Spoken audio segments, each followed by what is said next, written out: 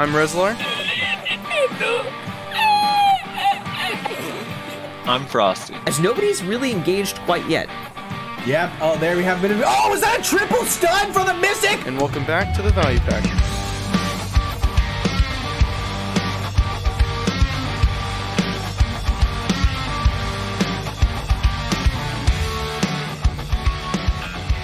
And welcome everybody to another episode of the Value Pack. We got not a lot of shit to talk about today. No maintenance, no global labs, right? No global labs update. No scandals. So what do we talk about? Oh, we did have one scandal. What? I completely forgot. Oh, there was a scandal? There was What? a Tell scandal. me. Scandal. Well, What was the scandal? A lot of people were asking about the SnakeButWithHP thing. Oh, that's right. That is But actually right. I thought it came out already that they Yeah, said it wasn't did come a out, thing. but there's still people that are kind of butthurt about it. We can still have an opinion on it. We could run through it super quick. Doesn't have to be a long discussion because to me it's not even that big a deal. But Okay, so we will cover that. But first, I want to say a special thanks to our top supporters on the Patreon, our sponsors, Bailey Nelson, Lord Carrot, and Brian Andrew.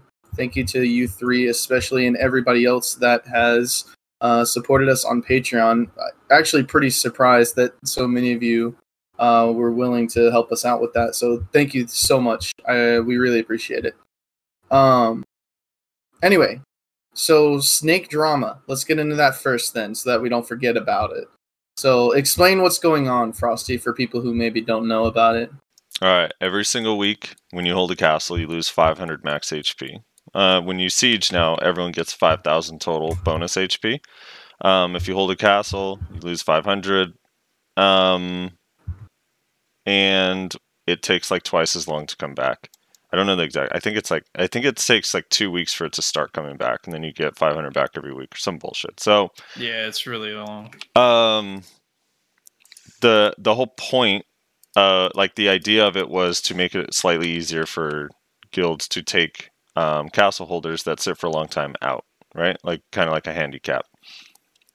Snake decided to circumvent this by making a new guild called SnakeButWithHP, which is an adorable name. It's my It's favorite. hilarious, actually. I still prefer El Snako Gildo, though, if I'm being honest. El Sneko Gildo, dude. But given the situation and the circumstances, it's it's funny. hilarious. Oh no, it's way more fitting. I'm just saying I like the old one better. El Sneko. So they made a new guild, and they all just hop into that guild, and I guess they're gonna like stay in the castle for a few weeks in one guild till the HP is back on the other, and then swap back and forth and do that sort of thing. So the controversy is, I mean, people jumped on this, right? Because of the whole mapping stuff, everyone was pretty excited. Like, Snake's exploiting, we got him. Finally got him. Did you see the clip of like Joe straight up raging on his stream about it? No. That was posted in. It was posted in y'all's Discord, Frosty. How did you not see it? Hold on, I'm gonna link it. I don't know. Hold on, I gotta see this. Wait, Hold should we on. play this on stream? I'm excited. Yeah, I mean, Okay. it's played on stream. Yeah, Alright. here. This should be it, I think. Is that it? All right. Yeah, that. All right, let me see. And without further ado, let's get this loaded up for the recording. I did hit record, right? Yeah, okay. We good. Oh, hold on. Let me get the volume going.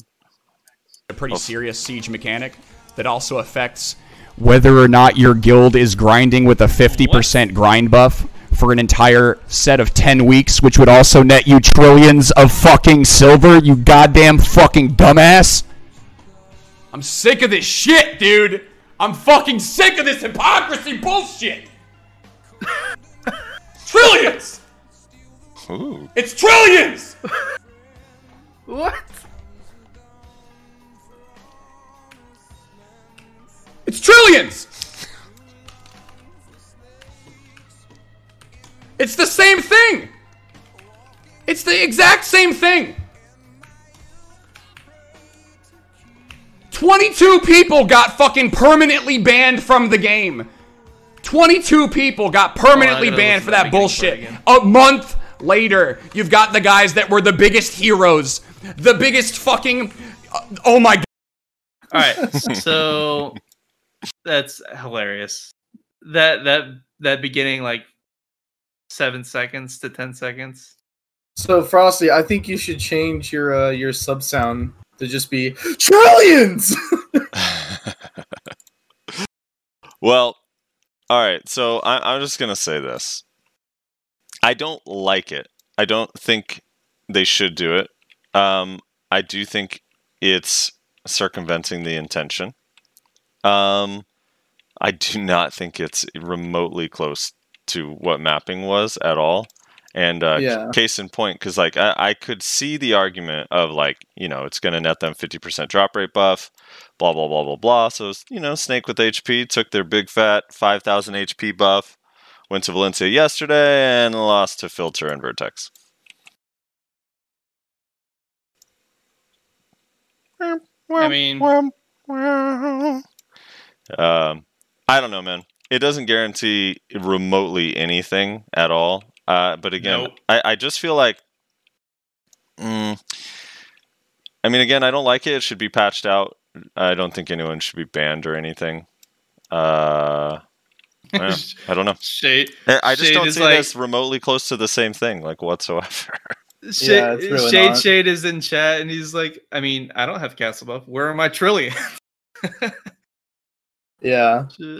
Oh man, So I think so. There's two sides to this. I do think that the whole thing where you continue to have basically the debuff on you once you're out of castle is like harsh. I think it's a little too harsh, honestly.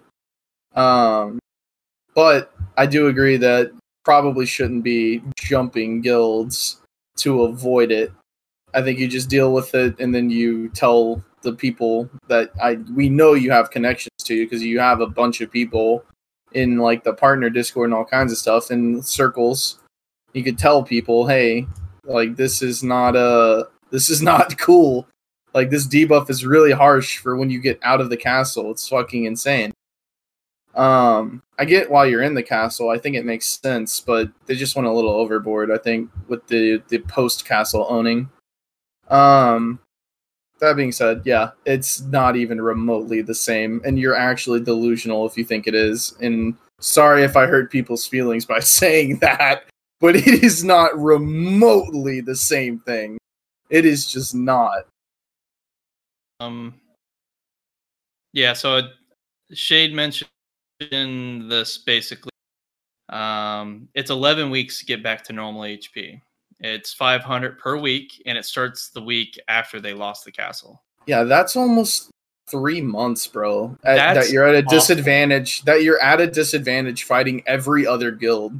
All because of a 50%, rare drop increase. So, all right. Yeah, that's insanity, dude. And also, like, not to, like, I don't want to be a snake simp here or anything, but, like, it's already, like, a bit of a fucking punishment in owning a castle. Not for Snake, because all they do is, like, grind and, well, they're what do they call them now? Pilots. They're pilots PvP grind. Kind of thing. Yeah, they're pilots grind, but you can't PvP, exactly. Like, when you own a castle, dude, you're already getting punished because you can't fucking node war in this fucking game where all you can do is node war. Yeah, it doesn't make sense, I mean, and now they're double punishing you. Because you can merc, right?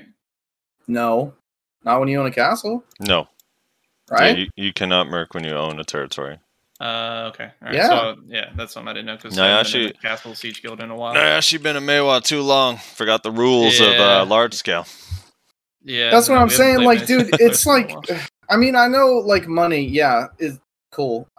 Like, most people in Siege Guilds, I would even bet a lot of people, I don't know about most, but a lot of people in Snake probably want to PvP. I mean, and it just sucks that, like, whenever you own a castle, you can't. And then now, because you were successful and you owned a castle for a long time, you finally get taken out of the castle and you're still being punished for success. Like, in what fucking universe does that make sense? It's just so strange to me. Yeah.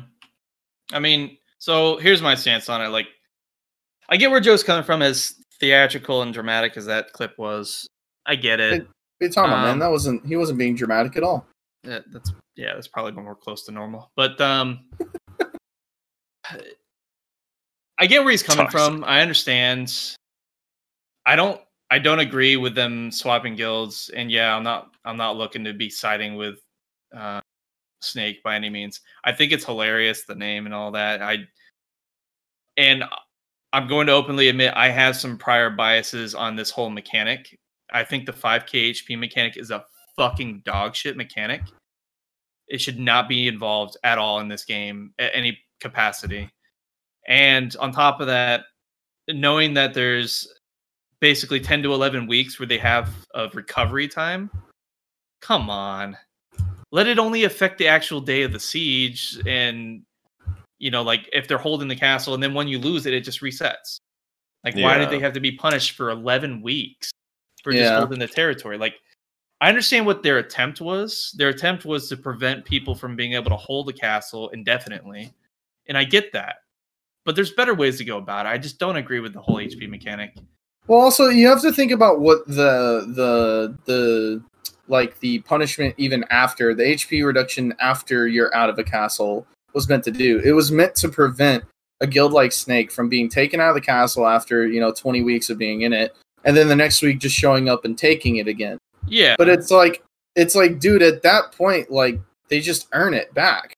Yeah, like I'm sorry. Yeah, I know people. Exactly right. I know people hate that. Like when guilds do this, when you work up this giant alliance to kick like a man up or a snake or a whatever out of a castle that they've been in for so long, and then they just show up 2 weeks later and take it back. Yeah, it's like they put in mechanics into the PvP scene for Siege and whatnot to support political play. Like as far as like just not going in on your opponent and killing them, and just working together in conjunction by focusing down gates and other objectives, making sure that if you're being pushed, the other guilds are pushing. Like that's all built into the game. That's why, for example, whenever you would have a spy come into your guild and somehow they got officer status. So what the fuck was that? My keyboard rack fell. Cat sat on it, fat ass. But yeah, whenever the GMs, remember when that big whole scandal happened where people were taking all the guild funds and they were basically buying a whole bunch of siege equipment and then destroying it, basically ruining a guild's economy. Like that kind of stuff. A GM would come in back, basically, sorry, choose better on your members that you give officer, and make sure you don't, like guild politics and spying and stuff like that is essentially encouraged in some form of fashion. But so I mean, I don't know, and in that kind of respect, it's like you need to be able to come up with some sort of strategy to beat your opponent. Like I get it that there's some impossible matchups, especially with castles as strong as they are. Like it's really easy to defend, and you basically go into a fucking shredder. Just a pure meat grinder for hours on end sometimes, and no amount of gear can sometimes make the difference. I get that, but that's an issue with development. They need to fix that too. Like definitely not giving it a pass. I don't like the HP mechanic. I think that's fucking awful too. It's just like a lot of people have had suggestions that just remove castles entirely and make it just like an open world fight or an open castle fight like Balanos or Serendia, rather than actually having physical castles. Then you don't have all this problem. You just don't have the problem with how the siege equipment is too. Like Choice was talking about this as well. Basically, like then if you need to depend on siege equipment, and what if they buff the siege equipment too strong to compensate to allow attackers to actually, breach the gates and actually do significant damage to a castle holder? Then you make so much reliance on siege equipment and not enough reliance on your actual gear, which you're grinding for and stuff like that. You're not reinforcing the whole point of the game is to progress. Instead, you just buy something with guild funds, and then that helps you win your fight. So I don't know. It's like there's a whole bunch of mixed feelings I have about this. I agree. I think it is a form of circumventing the system. Unfortunately, the developers and GMs don't view it as an exploit. It just is what it is. Here's kind of my thing. I just want to talk about this because the word the word exploit. I still think people confuse exploit with like hacking a lot. Yeah. So when they hear so by definition, it is an exploit, like by just the very base definition of the word. But that doesn't mean that it's the same level of like wrongdoing at all. Like unfortunately, levels. exploit is not black and white. So it's like it's just I don't know. It's not the same thing. One of them is like, hey, I don't know. It's just to me, it's not as big of a deal. But I could see why if you were a mapper, why you'd be really excited by this and think like, oh, we got him. But it's definitely not the same. I agree completely. It's not the same. And like whether they view it as an exploit or not is kind of their prerogative as far as like the developers or Cacao. I don't know if the developers themselves have given a word. Like that's the thing that's interesting with Cacao themselves is like, so while Cacao may say it's not an exploit, the developers could view it as one and still just patch it out, you know, because they designed the system themselves. So I doubt when they design the system, they're like, yeah, no, if people figure out you can just swap guilds, that's fine.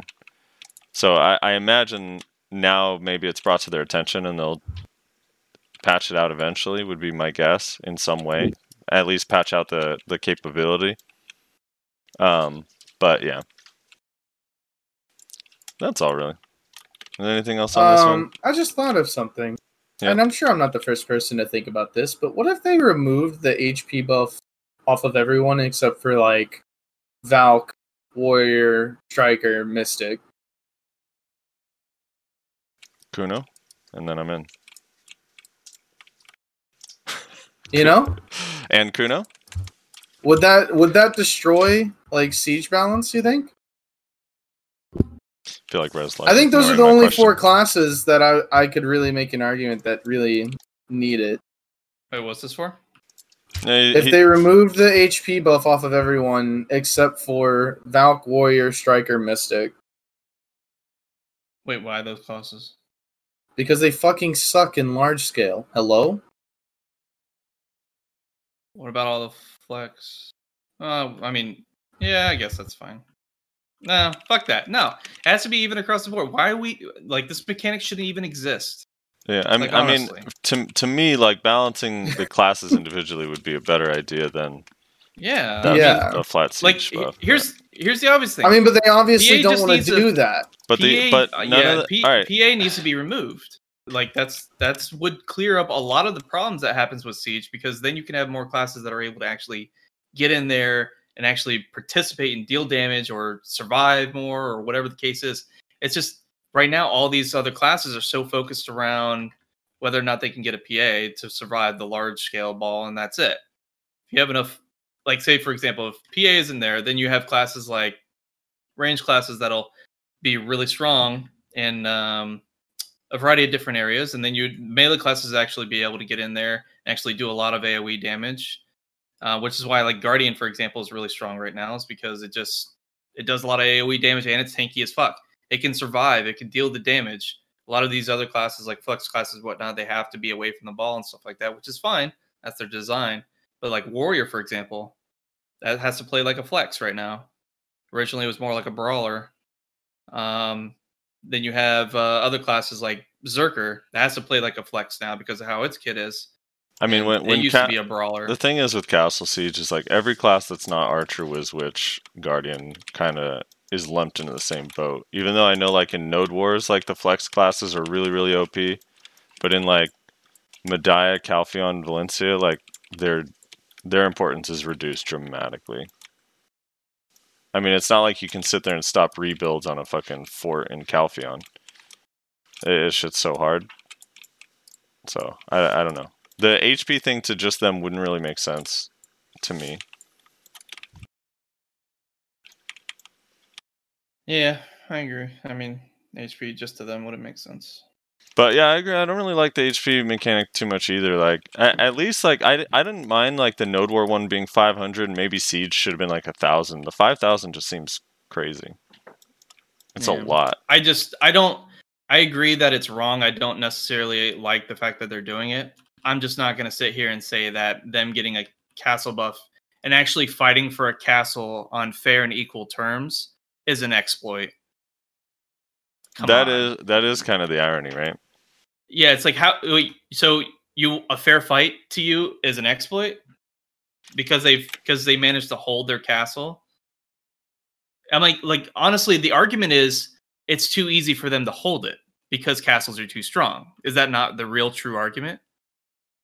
So if that's the problem, blame the mechanic of how castles are with Siege.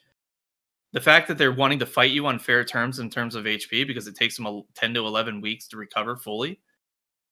There's no argument there. I don't see that. I don't think it's right that they do that in order to circumvent what was designed, but I don't think it's right that mechanic is even there to begin with. So that's why, like, I understand where Joe's coming from with his, anger towards the situation, but it's just not, it's not the same thing like you were saying. All right, shall we move on? Yep. All right. Let's get into the made-up topic. And for the record, if they ban 23 Snake members, fine. I'm just kidding. All right, the real topics. You want to start us off, Rez? What do you? Oh, well, we just have the two that you came up with off the top of your head, right? So let me read this because you worded it well enough to where I don't want to try and re-explain it in a different way. Okay. So, of all the MMOs, why do you guys think BDO is the most hated? Among all non-BDO players and even some BDO players, the game is viewed as terrible, bad, or could have been good, but other MMOs are remembered fondly. So 1, why is this? And 2, after we all quit, will we look back at it fondly? Let me answer that second question, yes. I should have worded it one of the, not the most, because there are no absolutes, right? But it definitely gets a lot of hate. All right, so you think, yes, we'll remember it fondly. Nostalgia's a hell of a drug. We always look back on the past through rose-tinted glasses. I'm trying to remember Anthem fondly, though.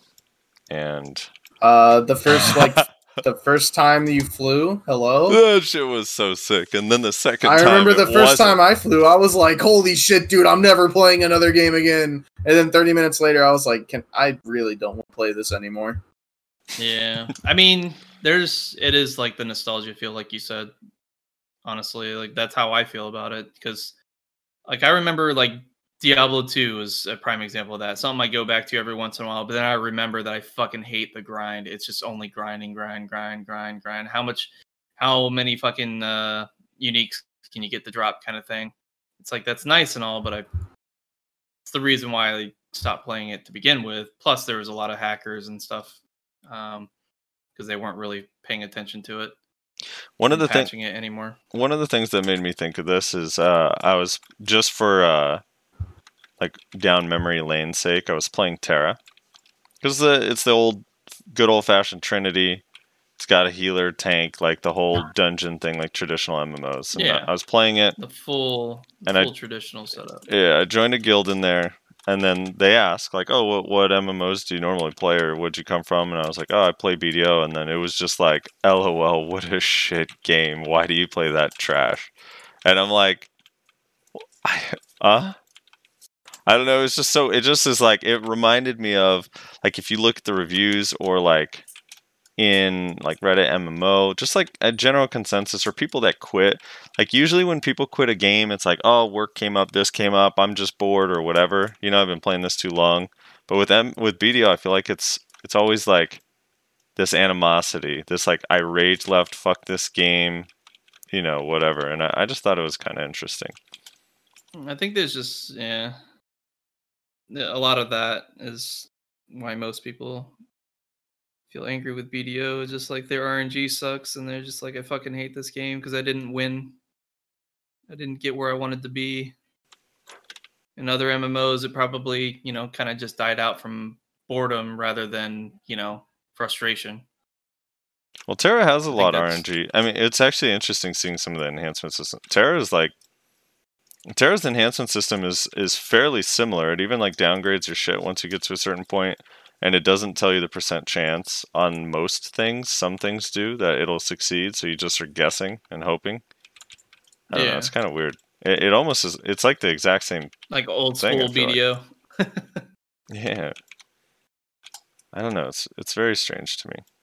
I think like when I look back, I mean, I enjoy the game very much, and I know like it has faults, and every game I've ever played, I've always felt like, man, I wish this had blank, whatever it is. Like in this game, I wish there was like bosses with unique boss mechanics that I could go with 3 people or 5 people and fight, and it would be hard and a fun fight, and I could do it, and I could either do that or grind. Like I could kind of choose, you know?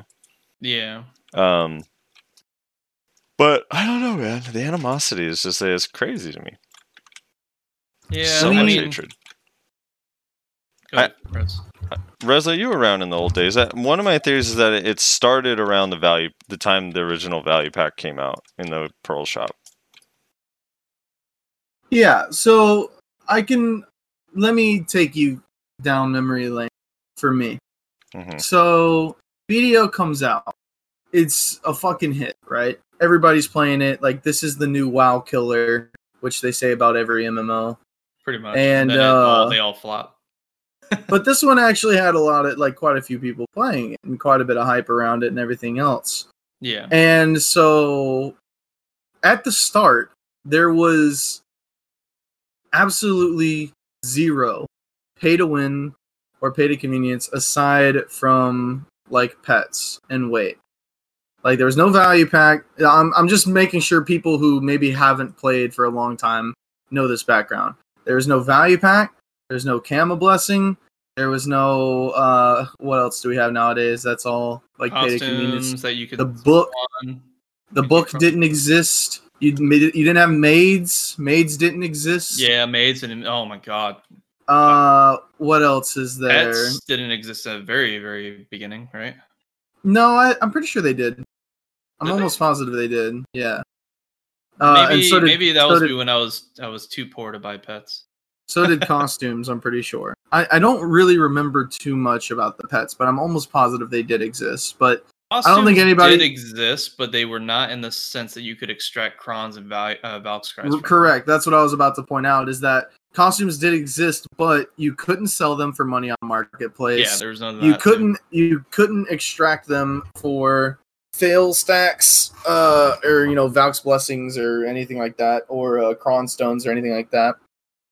Pets were there. That's right. Pets were there, but you couldn't smash them to grit. Yeah. So like once you bought your pet, like that was it. I think that's correct. So anyway, people were pretty hype about it. There was one thing that people were upset about, and it's probably why I still hold such animosity about it to this day. There was one item in the cash shop that people were upset about, and that was the ghillie suit. People were like, wait, this ghillie suit is actually just pay to win because it hides your fucking name, makes you almost invisible. Which, by the way, when you're fighting in goddamn Treant Forest and you're trying to find this fucking tamer or this fucking ranger, it actually does make them invisible. And we didn't have Opti mode back then. Yeah, it actually does make them fucking impossible to see. So that was cancer. And there's actually, I think the number 1 or like the number 2 post on Reddit, I think, is still someone complaining about the ghillie suit. Let me check, actually. I think it might still be. The ghillie suit is hated, but wait, no, actually, you said there was no Opti mode back then. Is that true? Yeah, I'm pretty sure there was no optimization mode back then. Yep, that's kind of interesting.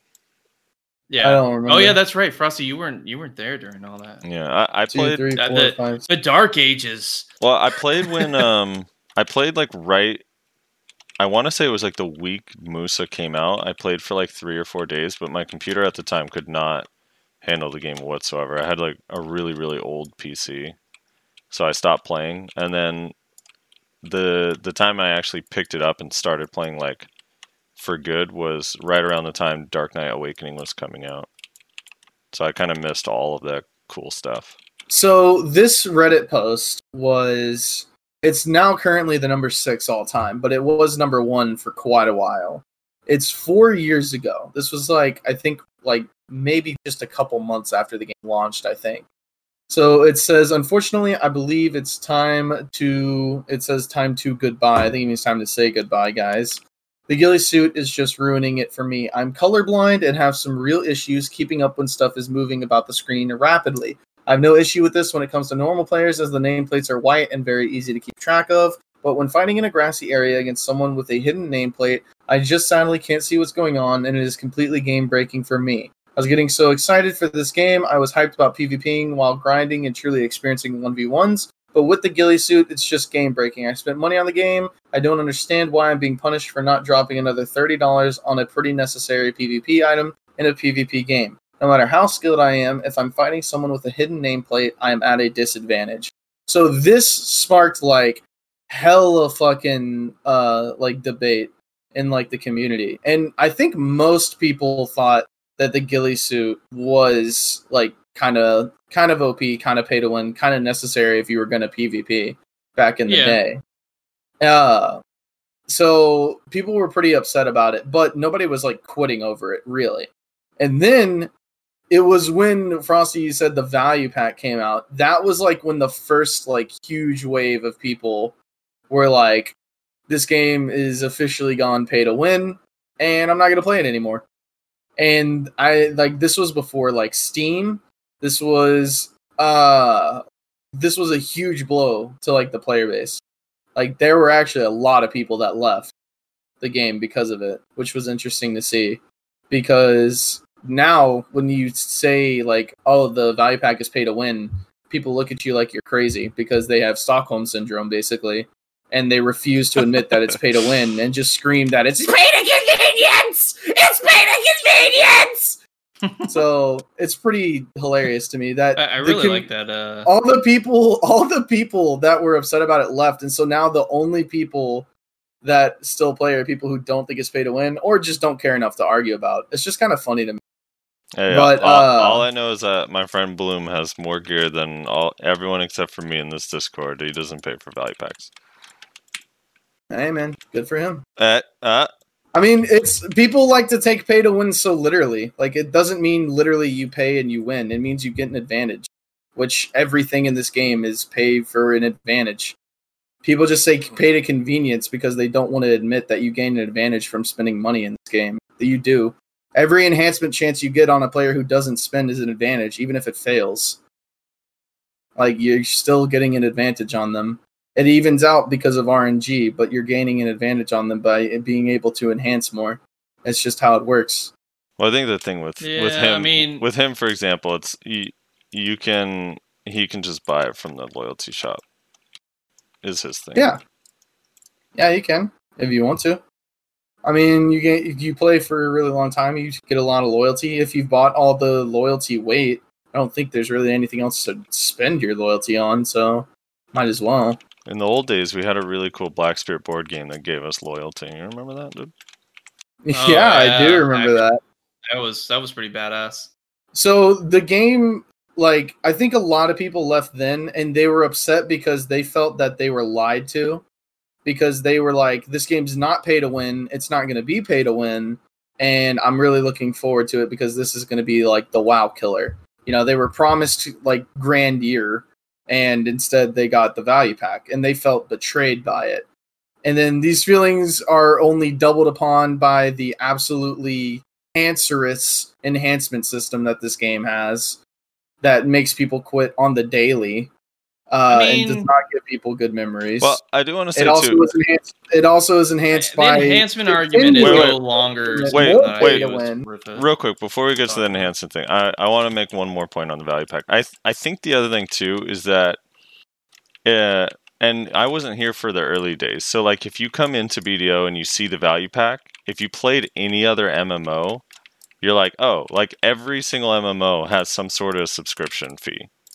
Which is kind of what the value pack is closest to, right? Is a subscription fee. And WoW, you can't even participate if you don't pay it. In Terra, or Ion. In Terra, it's basically you can fast travel with it and you can't without it, so you're basically fucked. Right. Yeah. But let's I'm saying it's something that like I think most people are used to, because now when people join the game, at the time I understand like people would be angry because the game is expensive, but now the game is $5 or $10 and then there's a value pack, so it kind of doesn't. You're like, oh, okay, you don't even think about it. I feel like. But again, it's those players feeling betrayed because, again, and you already pointed out that it was expensive back then. You have these players that spent $60 on this game, like $40, $60 on this game. And then they get inside and they're like, wait, my character looks like ass. How do I make my character not look like ass? Oh, I got to drop another $30 to have my character not look like a goddamn homeless person? They had dye boxes, dude. What are you talking about? Yeah, man, but they washed up on shore. Your character washed up on shore. The dye boxes, it's so funny. People like dye boxes are such a relic of the past because now everybody just has a value pack. But back in the day, before the value pack existed, you bought fucking dye boxes that would give you a random dye and hope that you got the color that you wanted. They RNG'd the dye. And then it was a one-time use. Yeah. So, for instance, my character, I use the Tantu armor, but I have it dyed all like black, white, and gray. Like, black, white, and a bunch of colors in between.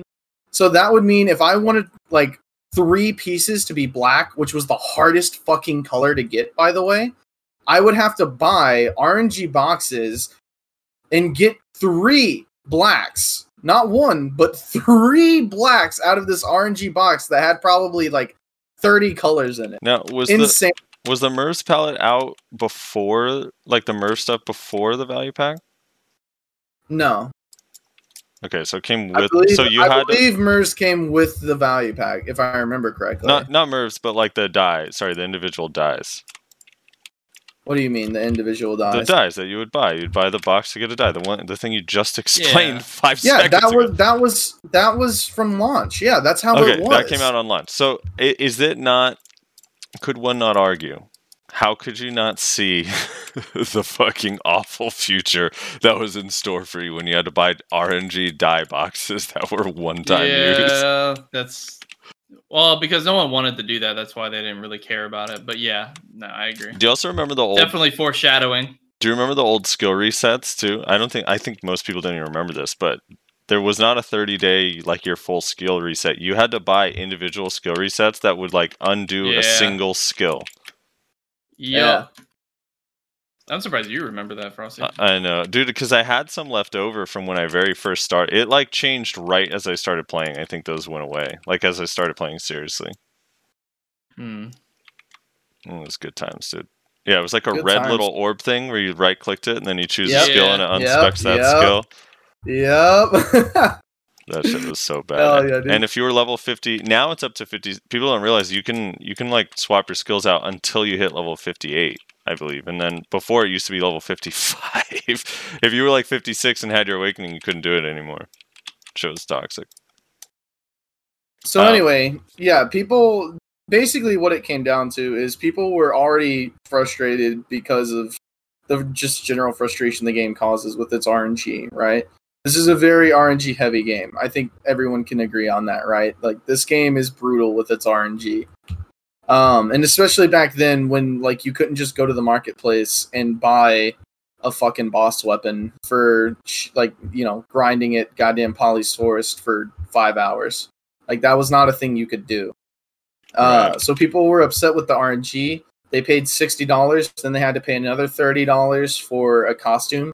They had to pay money for pets if they didn't want to pick up their loot, which it wasn't as bad as it is now because there wasn't tiers.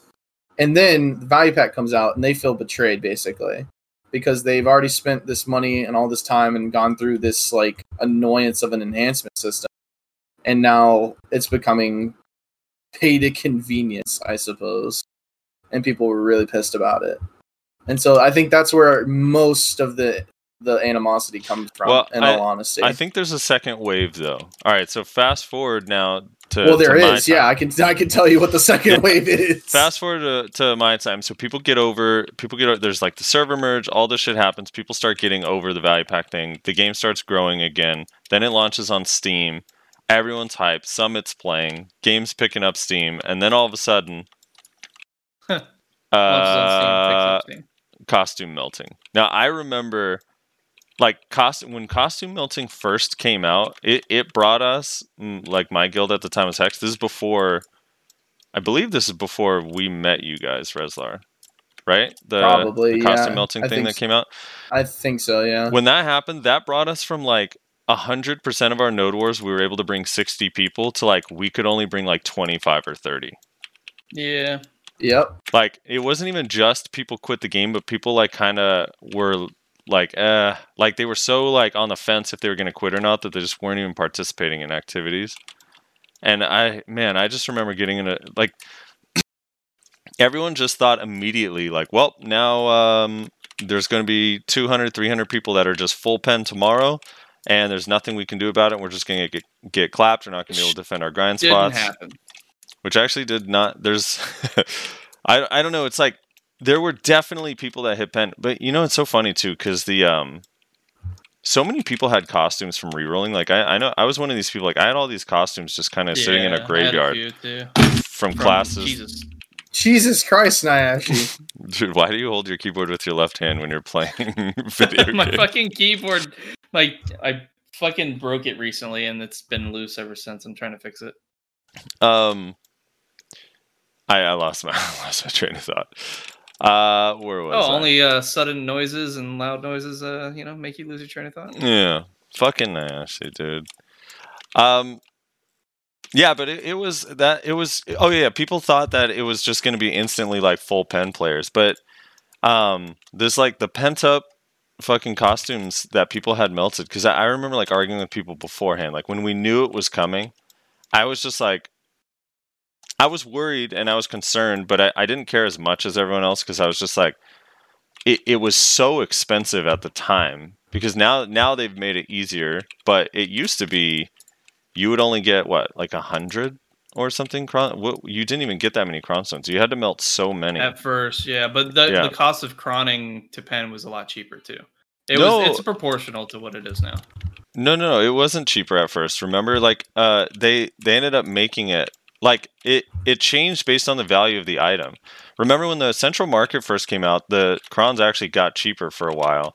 And then it like slowly went back up, or they had to like manually adjust it. It actually wasn't that cheap to cron, like early on.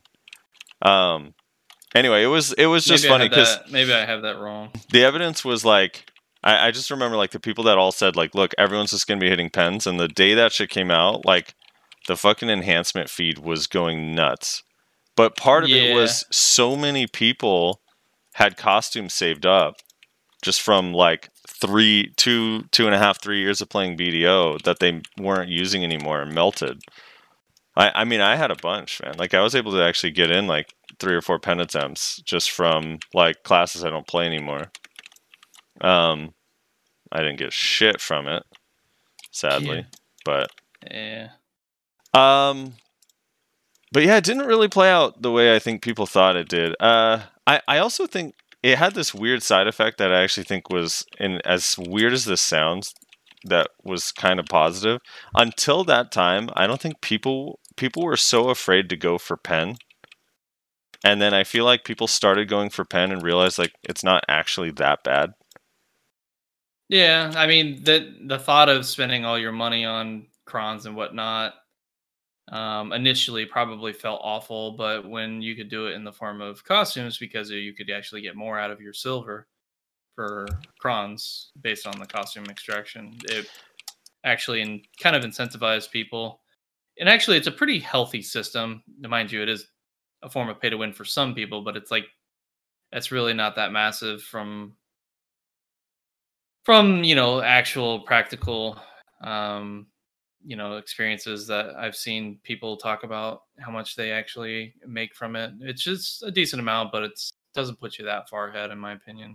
So unless you get a system like whatchamacallit, Biohacks, he has a pretty solid system, but he earns it, like as far as putting in a lot of fucking effort, enhancing it all himself, using the crons and whatnot. So it takes a lot of time to build up all that. So I had a guildie that I would go back and forth with because the other thing for me that I didn't seem like that big a deal is I was always scratching my head on it because I was like, dude, you guys have been completely okay with artisans for the last 2.5 years, and now we're absolutely like, this is the line that we draw. And I remember a friend of mine that was Cairo. no, a different friend of mine that was making the argument. I don't want to name his name, but he was arguing about why it was busted, and here was his argument. He said it's not fair that someone could start the game, spend a few $1,000s, and catch up to where I am, like in just a matter of like a month or 2 months. I had to work like for as long as I did to get this gear. But the irony was that this dude had paid like $1,500 just on artisan memories. And I was like, dude, Yeah, I don't that's think you hear yourself right now. yeah. And on top of that, that's not true. A couple $1,000s will not get you to like full TET status. It just Dude, won't. it was crazy to like, if you like mathed out like the average amount of attempts it would take to hit a pen, because you still had to factor in that you needed a fail stack and whatever. But even if you went on the like bare minimum like 110 stack, the average is whatever, somewhere in the 20s. At the time, it was going to be like $3,000 or $4,000 per item to get to pen, like on average. And if your RNG is bad, like if you had like the Jules RNG, it was going to be closer to like $11,000 or $12,000 per item. Yeah, it was going to be pretty awful. So it was just, I don't know. At the time, it just didn't bother me that much. But there was definitely a mass exodus, and it happened around the same time that the whole like lease web thing was going on too. Like it was all kind of within a few months of each other. So the game was like a fucking ghost town for a while after that. So I think there's a lot of people from that era too. My in a nutshell, there's a lot of people from that point of time that quit the game and will forever have animosity towards BDO. Yep. To go back to something you said at the beginning, though, because I think you specifically wanted to talk about this because you could ruffle my jimmies. Okay. I am one of the people who does believe that this game is like 90% wasted potential, in all honesty. Okay. Explain. I don't know if I would say it's a bad game. Like the thing with saying something is bad is it's so fucking subjective. Mm-hmm. Like there's hardly anything that is objectively bad. Like, pedophiles. I think we can objectively say those are bad. I don't know if there's too many things we can objectively say are bad. Like Nazis, okay, we can agree. Well, maybe we can't. Some people can't. I think BDO is a good game, but I do believe it has a lot of wasted potential because it, for some reason, has just refused to go into the PvE department, which they've started to kind of be like, hey, there's this whole group of MMO players that don't play our game because we don't have any content that suits them. And it seems like they're starting to try and do something about it, like with the tower and with some of the more group oriented spots and things like that. But this game, if you don't PvP, isn't even really an MMO. Honestly, it doesn't feel like one anyway. So I don't know. It just feels like there's a lot of ways. And the PvP also, dude, the PvP is the only reason I play this game. But the PvP is it's been ruined by the shitty servers, the shitty infrastructure. And I know that it's improved over the years, and thank God for that. Because at the beginning, you couldn't even play the fucking game. Basically, we were just too ignorant to understand that what was happening wasn't supposed to happen. We just thought it was oh, that's normal, when it was not. But I don't know, man. I just feel like everything they've done has been okay, but it could have been so much more. How many times have we said yeah, cool idea, Perlibus, but Jesus Christ, that implementation. You're what the fuck? Everything they do just about is okay, that's a pretty cool idea, but you completely fucked it on the execution. That's literally the definition of wasted potential. And I don't know, it's just this game is plagued with it, in my honest to God opinion. I mean, I feel similar with the certain things that have potential that are missed. I don't think it's that hard to make a 3v3 or 1v1 arena with ladders and ranks. I don't know what the holdup is there. I feel like everyone on every server would be down for it. Like there's stuff like that, but I don't remotely agree that this is a bad game. I actually think like post WoW, because WoW kind of I like didn't say it was a bad game. I said it was a good game. Don't you fucking put words in my mouth. I said it's a good game. I mean, okay. You start off with, I don't want to say it's a bad game. Those were your words. Yeah. But because I think there are a lot of people that have a very valid arguments that it is a bad game. But the whole point of me opening with that is that what is bad is subjective. To me, in this game, all I give a shit about is PvP, and the PvP in this game is fantastic. So to me, this is a good game. Right. But to other people, it's a bad game for various reasons, whether they don't like pay to win or whatever else. Okay, I got you. Let me get to my point. So I think the game is I legit think outside of WoW, which like kind of innovated everything, this is the best MMO that has been out. Like I think that there's a lot of things I would do differently, but I've felt like that in literally every game I've ever played. That I wish like, oh, it had this or this or this, or like Blade and Soul I wish was way more optimized. I wish the arenas weren't full of bots. I wish the PvE wasn't impossible to level up. Like when you re-roll a class, it took fucking forever to level up. Then I hated that the enhancement system was like pretty harsh in that game, but also every 3 months your gear became completely obsolete. So while there's things I don't like and I wish were better, like I wish there was some more PvE stuff and I wish there was more important PvP stuff. I do think Node War hits the nail on the head. It's really good and it's important and it feels impactful, but I wish there was like more 1v1, 2v2, 3v3 kind of competitive arena that actually was like built into the game and mattered. But I still think there's so much with the game that is good. Like I actually feel the opposite about the enhancement system. I feel like it can be cancer, but you can play it in a way that's not, by just like actually saving up and having mats and doing enhancements like the proper way. And on average, people get their enhancements eventually, or you have the option if you don't like the system to buy.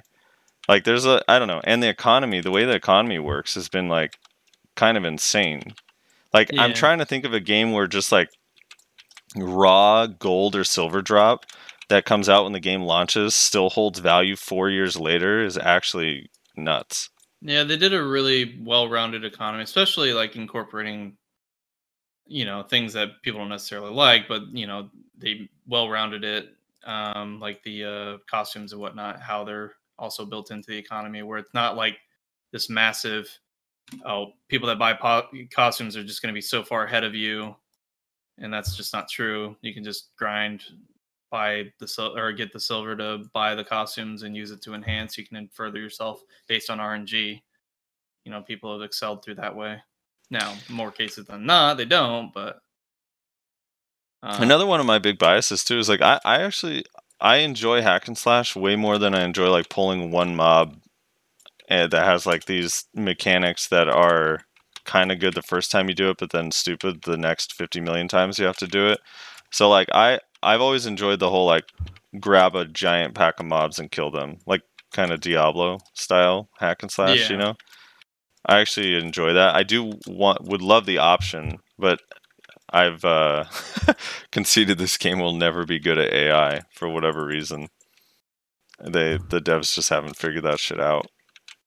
But yeah, I don't know. I think outside of like WoW, which is kind of like the Beatles, it's kind of like a band, right? Like, what do you think's the best band? And you have to like, well, the Beatles obviously first, but after that, because they were the first, for me, I think BDO is like overall the best MMO with like the most like, I don't know. I actually think there's so much to do. Everyone acts like there's nothing to do, but I mean, there's people that enjoy bartering, there's people that enjoy grinding, there's people that enjoy just enhancing, people that enjoy life skilling, and there's like a million ways to do life skilling, people that just enjoy PvP.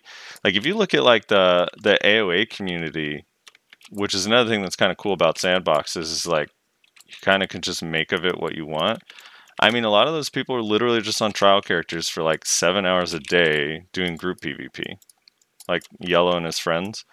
Like that kind of stuff, I don't know. I think it's kind of cool. There's a lot of shit to do. There's a lot you can do for sure.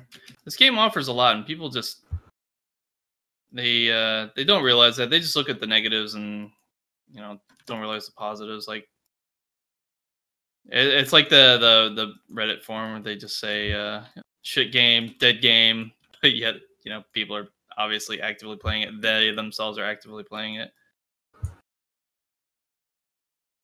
Yeah. Everything in this game has been pretty solid as far as like the mechanics is concerned.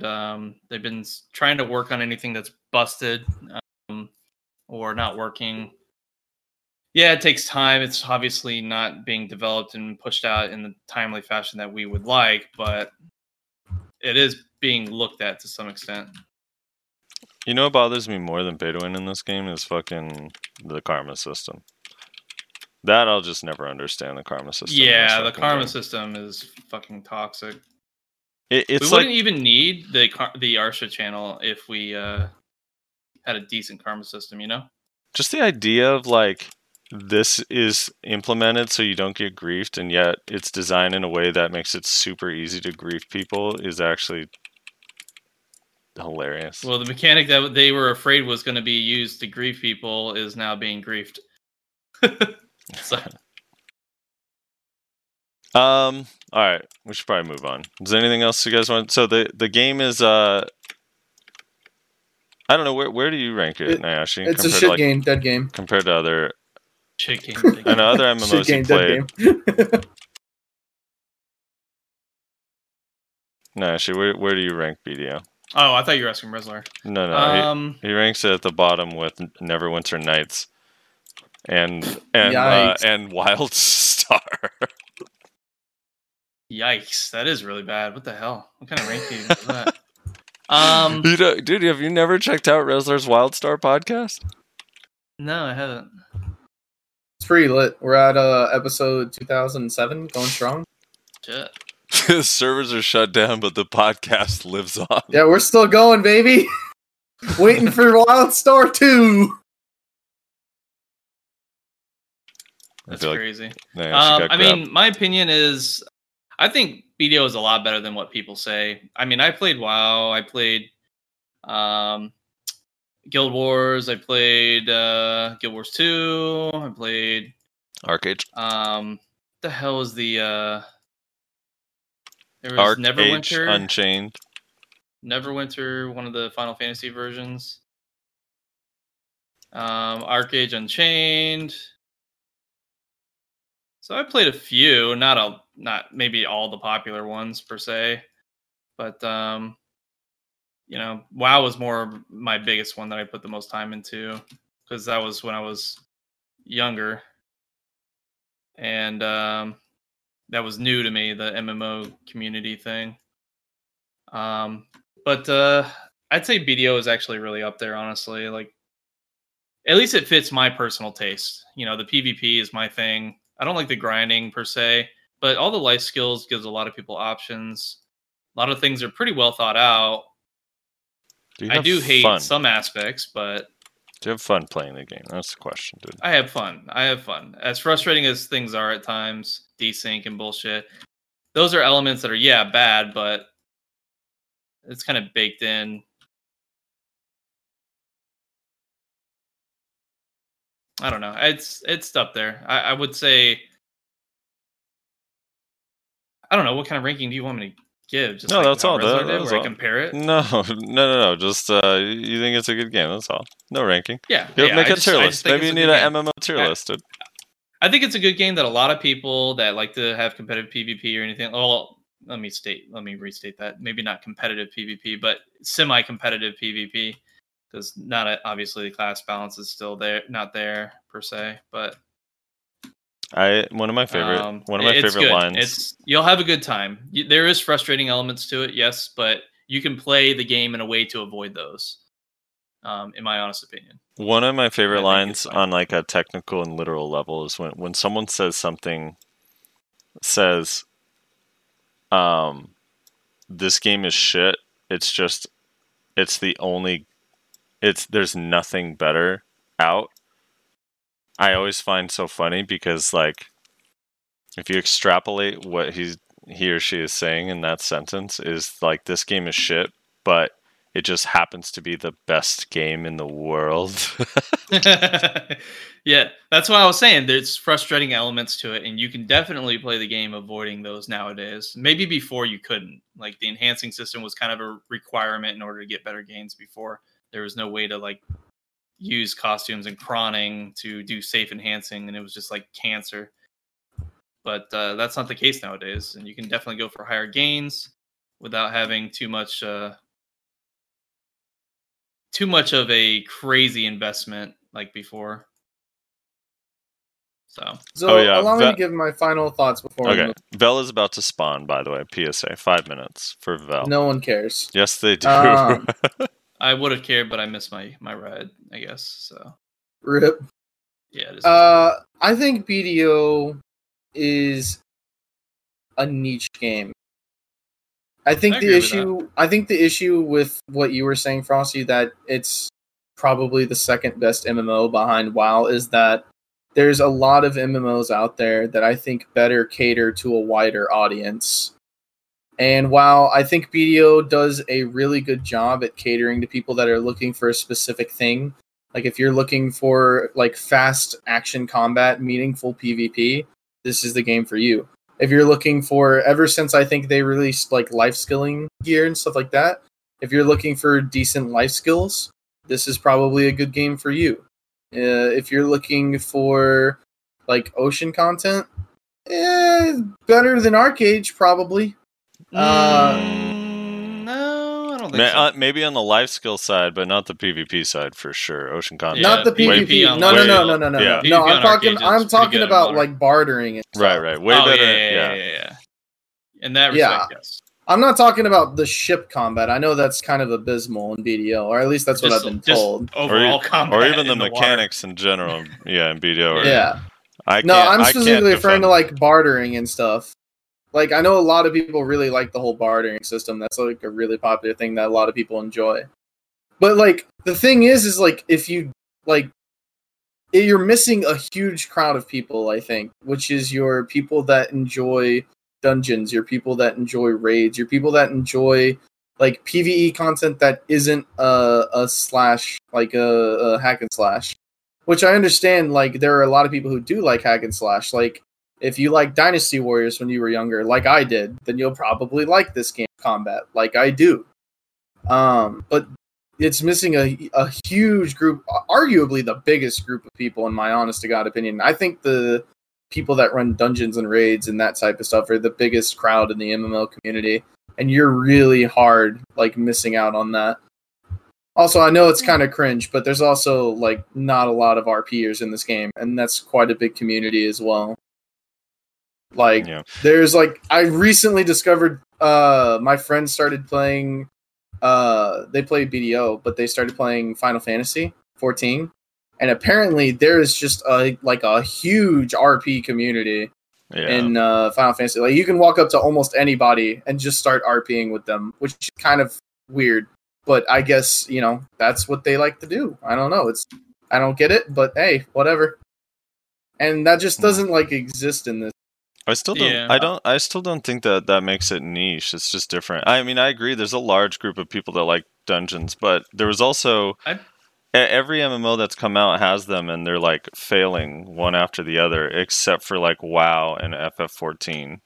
But like, I think, I don't know. I don't even think people really care about dungeons specifically. Just bosses with mechanics are kind of fun, and that's it. But I do feel like for me personally, when I first started playing BDO, one of the things I actually liked about it was that it didn't have dungeons. I really enjoy doing a dungeon once or twice, and then after that, grinding the same dungeon for 5 months is like, I don't know, I actually hate it so much. Right. Waiting for getting a group together, just is tedious. I am 100% with you, and you probably have similar feelings, I'm assuming. Yeah, I mean, I like dungeons. Basically, the sentiment that was said earlier was this is a very niche game. It kind of hits, in my point of view, it kind of hits a little bit of everything, except the combat system is pretty unique. There are other combat systems that are close, but not to this level, I feel. and like there's a little bit of, I mean, you see like Mac whenever he's streaming, he does his little RP thing that he's doing with his viewers, where he gets into that the what the fuck is it, the screenshot mode, or I can't remember what the hell. He removes the UI entirely and just does a little things with his character and RPs with a couple other guys or whatever. And there's that element to it. People can have fun with that. And I think there is a potential for people to do that kind of stuff. So it's maybe small, not compared to like other games out there, but it has its own thing. The house, and you see the maids and the pets are inside the house. You can do all sorts of decorations in your house, stuff like that. Sorry, I was gonna say I've been out of the loop on the RP thing in every game I've ever played. Even games I have played that has a community. I do not. What is it that makes RP like? What does Final Fantasy 14 have that other games like this don't have? That makes the RP apparently, fun? Dancing. Apparently, like the number one thing, according to my friend, was like Lore. you can't RP in BDO because there's not a lot of like interaction like emotes, and apparently Final Fantasy has like an absolute ass load of emotes that you can choose from. Yeah, and also the lore, I guess, is what someone else brought up. I don't think it's the lore, because I don't think people use the RPing as the roleplay as like based on the lore per se. I mean, I guess there's like case to be made for that, but I think most of the time people kind of like to create their own little story. I don't know. RP is something that I will never understand. I don't know. Like, even I play Dungeons and Dragons with friends occasionally, and if they try to make me talk in character, like, I will literally make my character be mute so that I do not have to talk as my fucking character, because it just hurts me like internally if I have to like role play as something. So I will never understand it, but I know there are a lot of people out there that actually do thoroughly enjoy that content. I don't know. It's weird. But anyway, so I think, I don't know. Again, I think BDO is a good game. Like I said at the beginning. To me, BDO is a good game because what I'm looking for in an MMO personally is PvP. I enjoy PvP very much. Like, this is why I didn't really care for point and clicks, because the PvP in those games seemed... I mean, I know there's going to be so many fucking, like, WoW defenders and shit in the comments when I'm about to say this, but it's so fucking boring and basic and simple. Like, it's just, okay, I'm locked onto my target, now I just rotate the same 7 buttons for, like, 5 minutes. Yeah. Like, it's so boring, dude. It actually just bores me to death. In fairness to them, those 7 buttons are all macros that have 5 other buttons attached. So it's technically 35 buttons. All right. Dude, I recently was arguing with someone about because they were saying that the PvP in WoW is like way more complex and difficult. And he was showing me a video as an example. And like, it was so funny. He was 1v1ing someone, and he like literally just put someone to sleep. And in that game, when you put someone to sleep, they're like literally asleep for like fucking 30 seconds or a minute.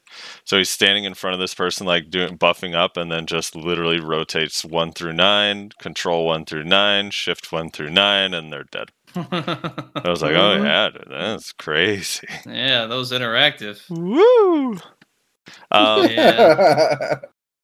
Yeah, that's the thing too, is like, the one thing I do hate about BDO is that the combat is fast and fluid and reactive, and the keybinds feel so nice. So whenever I play a different game, it feels like ass. So it ruined it for you? When I was used to Terra and I played any other game, every game felt really good. Like when I was playing Ion and Terra, it didn't matter what the combat was, it always felt good. And now it's like, I don't know, that's the one thing, like, I'm excited for some of these other games coming out, like Blue Protocol and Alien, but I just fear the controls are going to feel shitty. Yeah, probably. I don't know. Or less of you involved and more or less just like a single button being needed to be pressed, and then you do like a whole bunch of shit. Okay, so this one, this topic we can kind of talk about a little bit quicker. The age-old debate. PvP. In PvP and BDO. We're just strictly talking like 1v1, defending your grind spot, small scale, 2v2, 3v3. I'm even Node War, to an extent. I think Siege is where it becomes just 100% WizWitch, and PA. So it's a little bit different. But in all of those other aspects, in your guys' opinion, do you think skill is a thing? Like skill, like learning your class, practicing your class, learning other classes makes a difference? How much of a difference, or is it mostly just gear related? I guess I'll go first on this one. My viewpoint is I think gear does matter, most definitely, because there's a lot of cases where it changes fights, how you approach them and whatnot. But that's also, I feel, a skill element. You need to know what you're capable of with your current gear and equipment that you have available to you. So not everyone can do the same things with less gear, obviously. So your playstyle and everything you do to deal with your opponent is going to be differently. Prime example would be if you don't have the gear to SA trade and just kill people in standing up without needing to combo them, then you're going to have to approach things a lot differently, and you're going to have to go for focusing more on catches, especially based on the class. So there's a lot of elements involved. It's not just, one thing or another. Like, you can't just say gear is the only thing that matters and that's it. Because, there's plenty of people that have a lot of gear that just do awful. And they just get dumpstered by people that don't have any gear. So I'm on, it's more like 50% is probably skill oriented. I'd say about 40% is gear, and the other 10% is just, just like class. Like, class isn't as much of an issue as it used to be. It does matter for sure, but if you have enough skill, you can actually learn how to deal with your opponents. And I feel like the kits are a lot more balanced, and you're able to deal with more classes than we used to be able to. Like, for example, there were some matchups that were just absolute 100% losses. Warrior Awakening versus Maewa back in the day when they had the super armor. That was basically a 100% loss unless you just really outskilled them or outgeared them. You ult them in the face. That was what? the solution. You ult them in the face. Yeah. You had to literally just ult. Yeah, but I would consider that an outplay, so that would be a quote-unquote skill. Yeah, I'm sure you would. Well, would consider because, 100% an outplay. Hold on. All right, let's hear it. You're gonna tell me that positioning and whatnot wouldn't be considered an outplay, an outskill? Positioning, just your ultimate? Or positioning. If you're all right, so you're actively in a fight and you are dodging, grab, and other abilities. They don't have another skill in order to deal with that particular ability. That would be considered an outplay in that position. So yeah, sure, the ult does a lot of damage, will potentially one-shot them and everything. I get that. And I understand where you're saying, well, that's not skillful. But at the same time, they could easily grab me. And back then, they did regularly. So I've never I guess I've never ulted someone in a 1v1 and felt like I outplayed them, but I don't know. Well, I'm talking about in the past how the matchups were. Like, nowadays, I don't really get ulted in 1v1s that often, unless it's like the Tamer ult, and then that's just a weird auto win. But I also don't have a grab too, so I can't really deal with that too well. Some classes can grab and whatnot. Like, I've heard of, for example, when whatchamacallit?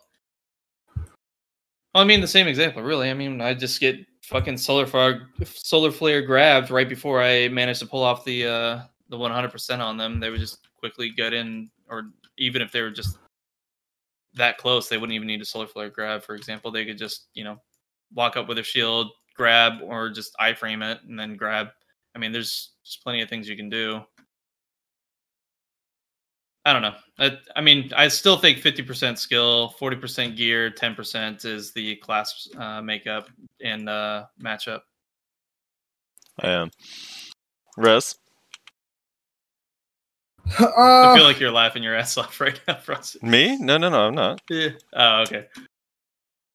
So gear, gear, like, can't say gear doesn't matter, but the thing is like once you get to a certain AP, like it requires so much DP to not be one comboed. Like if you know what you're doing, that gear does kind of become irrelevant, honestly. Like unless you're fighting a DP meme, obviously, but at that point they can't kill you either. So it's like Frosty has invested a lot into his DP, but like if I successfully pulled off the best combo I can, then I can still easily kill him at 280. So it's like, I don't know. Like, I don't want to say gear doesn't matter, but it kind of doesn't unless you're just at such an extreme difference that I just feel rarely happens these days. Yeah. So I don't know. Like, do you think skill matters though? Is there like a skill? Like, do you notice a skill difference between players? Yeah, obviously. Yes. I mean, there's a reason I go into, like, whenever I was in Clash, and we would have Clash Boys merc into these Siege Guilds. I'm a Zerker at 265 AP, and I'm getting in top 10 frags. Like, I'm not trying to, like, blow my own dick here or anything, but I know what I'm doing in Siege. I know how to play my class in Siege. Whereas there are these other people, including Berserkers, that have, like, 280 AP, which I'm at now, that are not getting as many kills as I do. I mean, so yeah, like most of this game comes down to skill. And the only time gear really matters is if you're at such a huge like difference in gear. And we're like Right. by huge difference in gear, we're talking I mean, it like at over 50 gear score difference, it would have to be. Because even at a 50 gear score difference, like I don't know. I still feel like it is very possible. It also depends kind of on like the thing is, man. Like gear is so fucking weird. So like, it's hard to look at numbers and just decide what's gonna happen. So like, for instance, right now, all of my numbers are the exact same. I am literally 280, 280, 280. Like, that means my gear score is very low. But still, basically, no matter who I'm fighting, I am still winning almost every fight that I run across in open world. Like, it's just, it's how it is, because I'm a Berserker, I know what I'm doing, I've played the class for a very long time. If I grapple them, they're gonna die, because I have 280 AP. It doesn't matter that I have 280 DP. If I grapple, then I win. If I don't grapple, then I lose. That's just my win condition. I know that, and I know how to play around my low DP at this point, because I've been at it for like, I don't know, 3 months now. He's a professional low DP Zerker. I actually am. Like you're memeing, but I actually am. Yeah, I know. And it's actually kind of funny too, because I haven't really changed my playstyle all that much, in all honesty. I know how it is, because I've been, behind the curve as far as gear. I mean, obviously I have a little bit more than you, but like I don't have Frosty's level of gear. I don't have other players' level of gear. Like I've had to learn how to adapt with my gear to fight those players that are 50 to 100 gear score higher. So my point of bringing this up is like, Frosty, what gear score are you at? I believe 644 or 645. Yeah, so you're like almost 100 gear score over me, but I can probably still take a couple fights off of you. Like, because it's just going to end up where you end up getting caught by something that I do, and then I have enough AP to kill you, but my DP is bringing my gear score down so much, Right. So that's why you can't just like look at numbers and be like, oh, I see what's like going on. It's just not always that simple. Yeah, it's definitely a more complex thing. That's why I always say like skill plays a factor for sure. Then there's the class part too, because for example, I'll give you a scenario. So typically I can beat Suck Wizard no problem, but when they have 300 AP and they're obviously a Suck Wizard, which is currently one of the top tier classes right now. The amount of damage he can output will just make it so that I get one shot because of all the skills he can pump out so quickly. So I was fighting like Healbot last night, or was it last night? 2 nights ago. Was it? Yeah, it was 2 nights ago, I think. So I was fighting Healbot from Snake last night. He has a lot of fucking gear, and a Suck Wizard. I can kill him, I can beat him, but sometimes he just outright one-shots me and I can't do anything, or he just pressures me so hard because of my block. And that's because there's such a massive difference in the gear. But I could definitely beat him. I can definitely catch him and outplay him. It's definitely a possible thing. That's why I said like skill can play such a big factor, that where the gear is not too big a deal. But then there are those times where the other 50% is 40% gear, 10% class. I think can make it really impactful. I like Healbot. Yeah, Healbot's good. That dude, I was fighting him like 1v1 or whatever, and then these two people came and were killing us like separately, so we partnered up and we were like 2v2ing, and he said I was a good Kuno dude. Now I forever love him. Here's the other wizard. thing. Not to kind of get off track or anything, but hold on, before someone you do in that, your real quick. I'm gonna change that 10% being class to actually patch. Who knows? One day a new patch comes in and everything's all fucked, and every class matchup is a lot different. So it's we'll just say that. All right, go ahead, Russell. So not to get too off topic here, but someone in your chat just said something that I find hilarious. They said, I got one shot by a suck whiz with 336 DP. Like, that's the other thing is, like, it's funny to me hearing Frosty talk about how, like, you have to invest in DP like he has, but he still will complain about getting killed, like, constantly. It's like, it feels like DP does not matter in this game. It feels like everyone has so much fucking AP at this point. It's like there are very few scenarios where I'm like, if I had more DP, I would have definitely survived there. That has rarely happened. Yeah. I completely disagree. I could not disagree but more, DP does affect a lot. It really does. DP changes. All right, so it's one thing, and also if people abuse the word one shot, like bad. I don't even know. It's one combo. If they mean one combo. Sure, if your DP is high, unless you mean this, you can probably still be one comboed. But the difference is if you go with Reslar's DP into a 3v3, like he will actually get one shot by Healbot. Like he literally could die just to the teleport voltaic. Yes, you know what I mean? Like that's what was happening to me the other day. Like I would be get caught out and he would teleport right on top of me, and then fucking I get just decimated from the voltaic and then a follow-up freeze, I think it was, or something like that, whichever order the abilities go in. Let's go.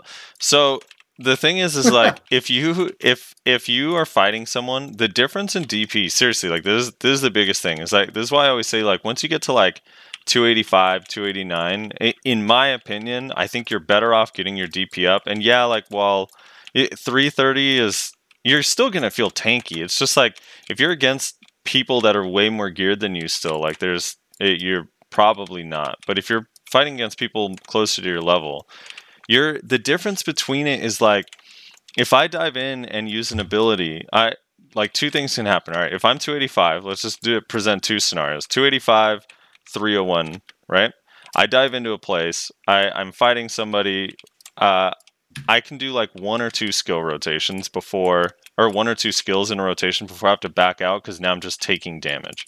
And like that actually matters, and it changes your playstyle. Once you drop to like 50% or 30%, generally people start playing way more defensive, and then the people you're against start playing where instead of trying to CC you, now they're just trying to get damage on you. If you have way more DP, 331, 346, in that same scenario, even if you don't get any more AP, like you can stay in and use 3 or 4 more skills, and you don't have to change your playstyle and play super hyper defensive, because it's going to be a lot longer before you get low.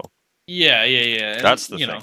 And that's very true, because, and also like Choice made, when I was fighting Choice, he put on his DP meme set, 415 DP, just, and like 250 AP.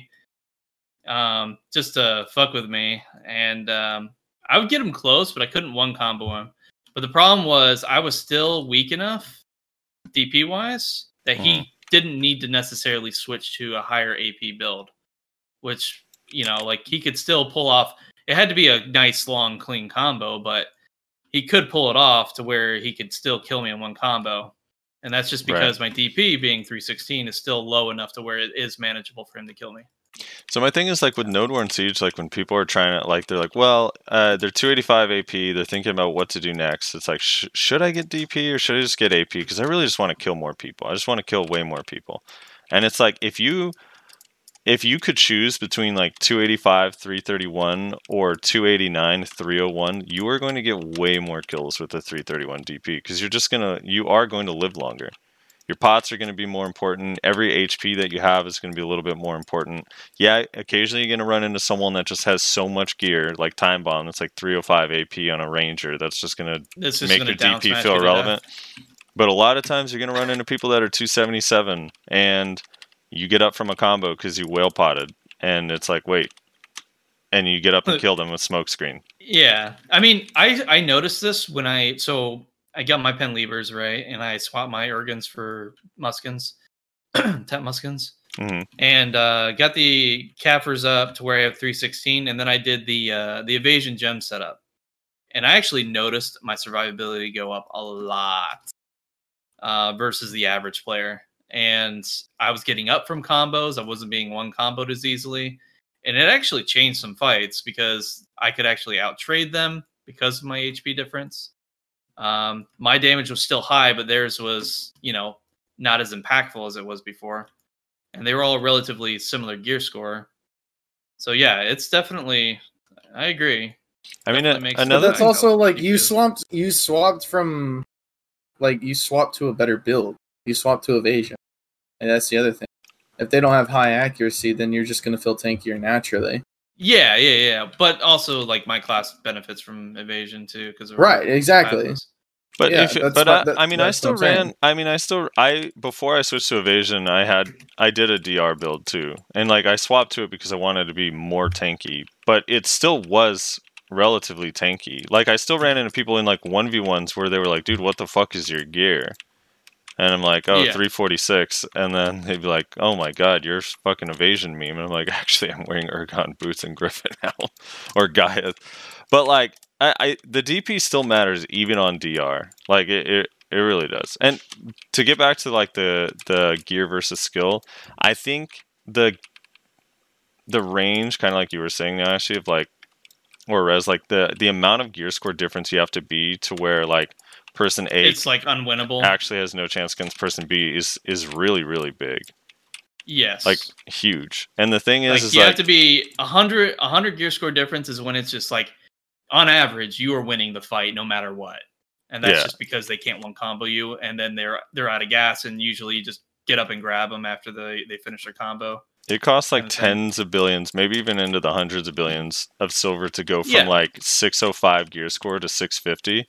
But most people 605 can still kill 650. Like, that's the thing. So, I don't know. For me, it's like gear definitely matters a lot, and it can change the outcome. But in some situations where it's like me versus another player, if they can't just kill me in 2 skills, it almost requires them to have more skill or like show what their actual skill is because they have to actually manage their cooldowns.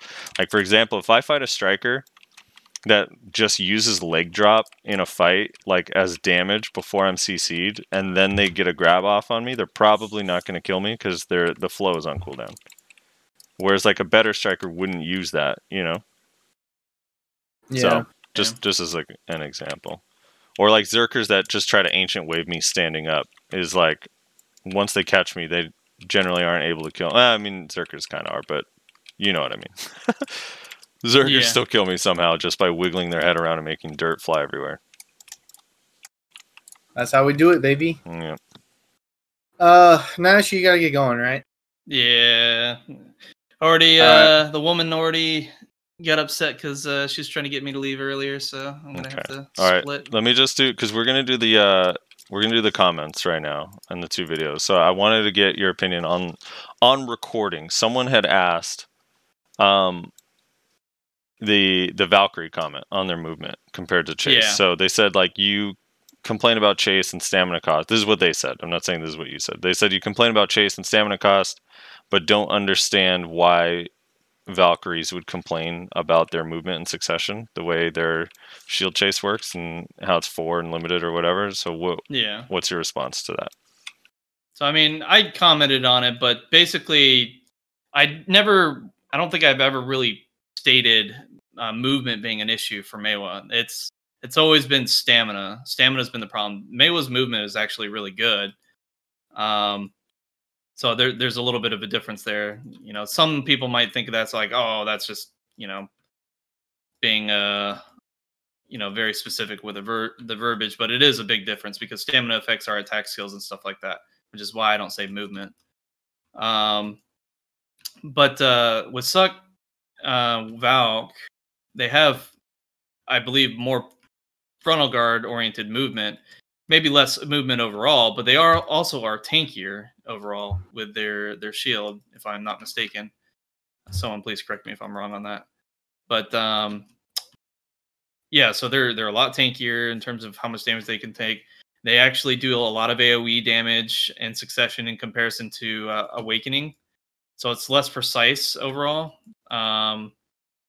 So I mean, naturally they're tankier, they hit harder, and they have wider AoEs. They kind of like they're like a shitty version of Guardian, essentially, in my opinion.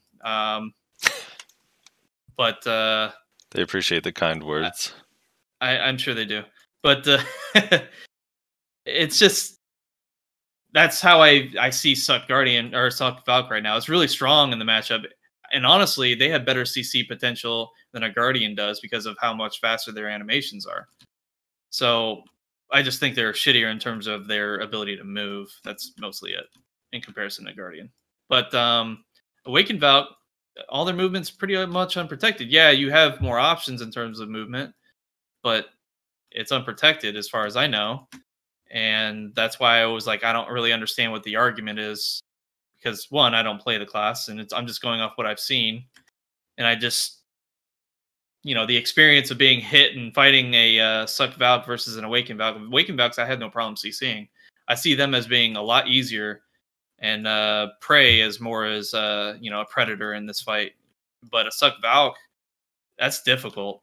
A skilled Suck Valk that's dangerous for me to fight. Definitely not a fight I enjoy taking on because of how much damage they do and whatnot. Their AoEs are hard to CC and everything. I feel like they have most of the same kit as Awakening in terms of all of its potential, and with, you know, more protected movement. Yeah, it might be shorter bursts, but you're a tank. You're not meant to be a super mobile class. That's how I look at it. And Succession makes them tankier. So that's just my viewpoint on it. All right. And with that invalid opinion, that you know, shit tier Meiwa opinion. Frosty, did you want to start up your stream and I host you with it? Too, man. Yeah. My stream's already up. I already have it up. Oh, perfect. Yeah. Let me host you then. Hey. That way, all my viewers still get to listen to the value pack because I know that's what they're here for. So. Yeah, that's what they're here for. They were there to watch you gather. They're not here to watch some shit Meiwa fucking play this game. Meiwa tier. They want to hear the band. By the way, Frosty, don't forget we got to do after hours. Yeah, I still don't even know what that means. Literally just 30 minutes of us doing whatever. Where at? On stream? Out of stream? How does that work? Out of stream. It has to be out of stream. Okay. It's for our patrons. Oh, is it like a recording? You want to explain the after hours thing for people so they know what the benefits are and why? I guess while we're waiting for Nashi and for me as well to learn to host. I told you, Jesus Christ! Do you just not read your DMs? Like I do not. I have had you blocked on Discord for months. Like, and today I finally unblocked you yesterday, and then today I see you're trying to ream me about my fucking sleep schedule. So I'm like, you know what? I'm blocking this guy again. I'll sleep when I want. Hey, Nashi, thanks for the host. Fucking bitch. Oh, God. Okay, so yeah. You sound so surprised, Frosty. Nashi, you're heading out? Yeah, I'm gonna head out. Thank you guys for having me on. Yeah, we'll catch you later. See you next time. Okay, so here's the thing. We recently set up a Patreon. One of the tiers, I forget which one. I think it's the third one. It may be the second one. I don't remember. One of the tiers gets you what I am calling an after-hour show, which is basically when we stop recording the podcast, stream's going off, and we're starting another recording. It's literally just going to be an extra like 20 to 30 minutes of content is what I'm aiming for. So that way we can, if you're interested in more content and you want to help support us, then that is an option that is available to you. There's currently 4 tiers. There's a $1, $5, $10, and a $20. I think the $20 one might be sold out because I put a limit on it because the $20 one is a thank you at the beginning of every podcast, and we didn't want it to go on forever if we somehow miraculously had a bunch of people wanting to do that tier. And I'm actually surprised that as many people have done it as they have. It's actually kind of crazy to me. So thank you again to those of you who have done the $20 tier. Like, that's amazing. I might increase it to 10 just because I think I'm able to keep it like a really, really short thing at the beginning of the podcast. And because it went out so quickly, I feel like I don't want to screw people out of not being able to do it. So, but we'll see. I still have to make up my mind about it. So yeah, if that's something you're interested in supporting us through, then there is a link in the description. You can go check that out. Okay, so All right. we got to do comments. Are we doing comments for the tier list and the podcast? Yeah, I mean, I'm down to. It's up to you. We'll run through them. I have the tier list open on the left and the comments on the right, so people can kind of see it and have it as a reference point as well. Okay. All right, Ted says Musa in C, sure, not in B. What the fuck? Reswise Musa in B, not C. Yeah, no. Like, what else did we put in C? Like, Zerker and Striker? Like, absolutely not. You're out of your mind. Yeah, Musa's Succession's really good. I actually don't understand. Lakeson 9003 says, LOL, both Wiz Witch is S tier for Siege. Both is a long range class that chunks hard no matter what. Also have huge AoE. Sure, Wiz chunks more thanks to their passive, but both does good damage. Both have PA, heals, and good buffs overall. They stands in balls. That sounds funny. They stands in balls or on top of the rock or whatnot, so they both kind of protected. And then he says, DK for large skill sucks ass. F, they can't dive into the ball and do wheel and yada. And I think we addressed all of that, right? I think we did. The only thing that I don't agree with is Succession Witch being S tier in Siege. Like, if it is S tier in Siege, it's like at the bottom, whereas like above it is like Awakening Wizard, Awakening Witch, and Succession Wizard.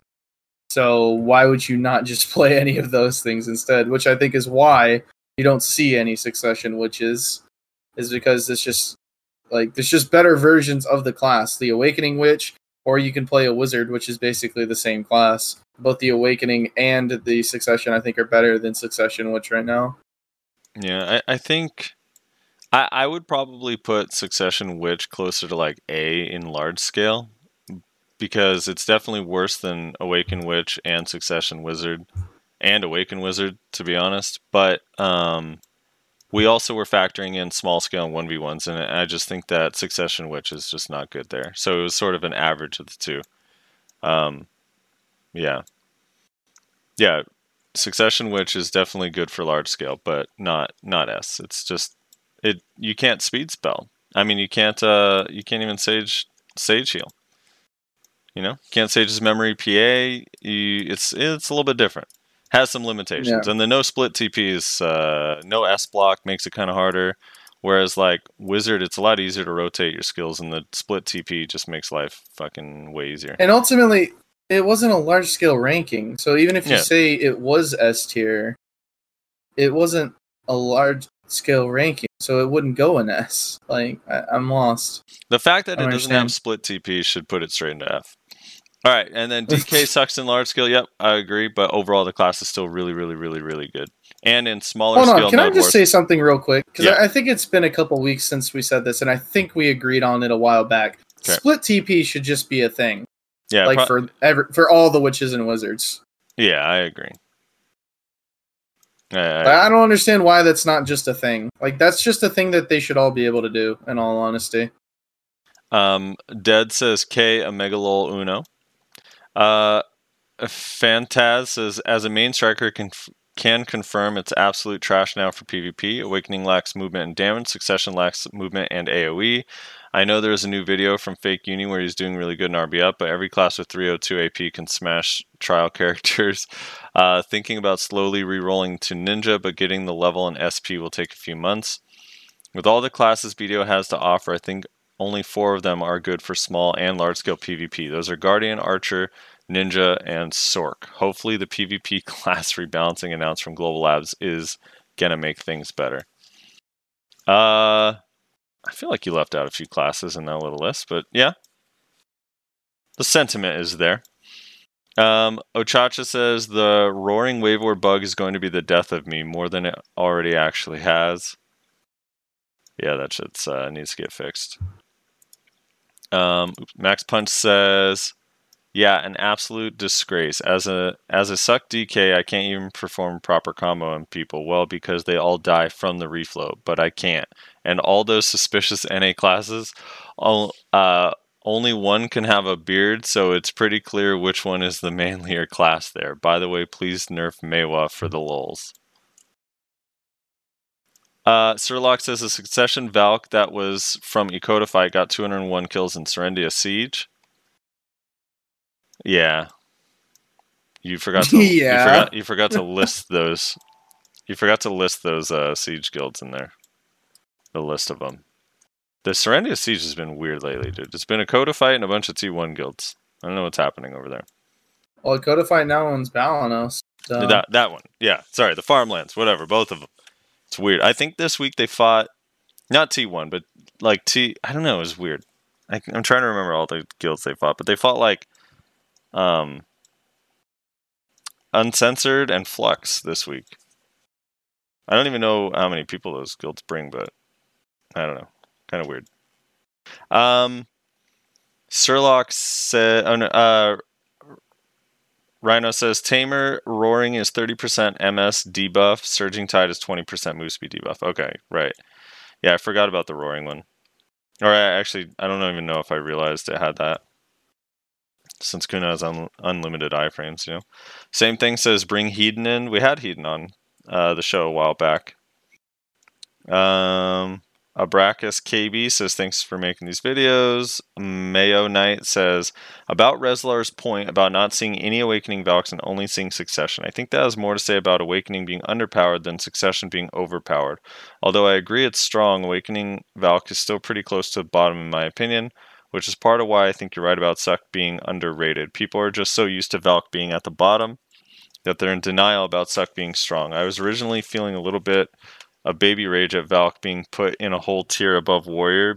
Before you change that, I would say Valk is a B to Warrior C+, B-. When it comes to just traditional combat ability, but I think Frosty's point about PA heal is valid enough to merit that if you had kept it.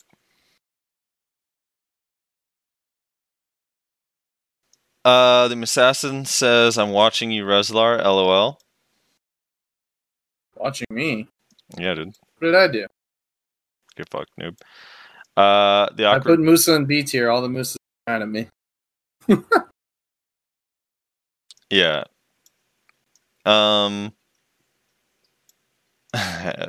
Shackerman in chat says that, or Ackerman in chat says, Flux, Stress, and Censored. There are 2 or T2 guilds. One is a T1. Akoda brought 90-ish. Flux had 25. Censored 40. Stress 50. Yeah, there you go, man. That explains the Valk with 201 kills. The Awkward Ninja says, I think as Nayashe pointed out, all the good Suck Zerkers have insane gear, which makes it hard to place. Watching Slavage light some boys up while cool. He has 309 AP, so most people are manchums.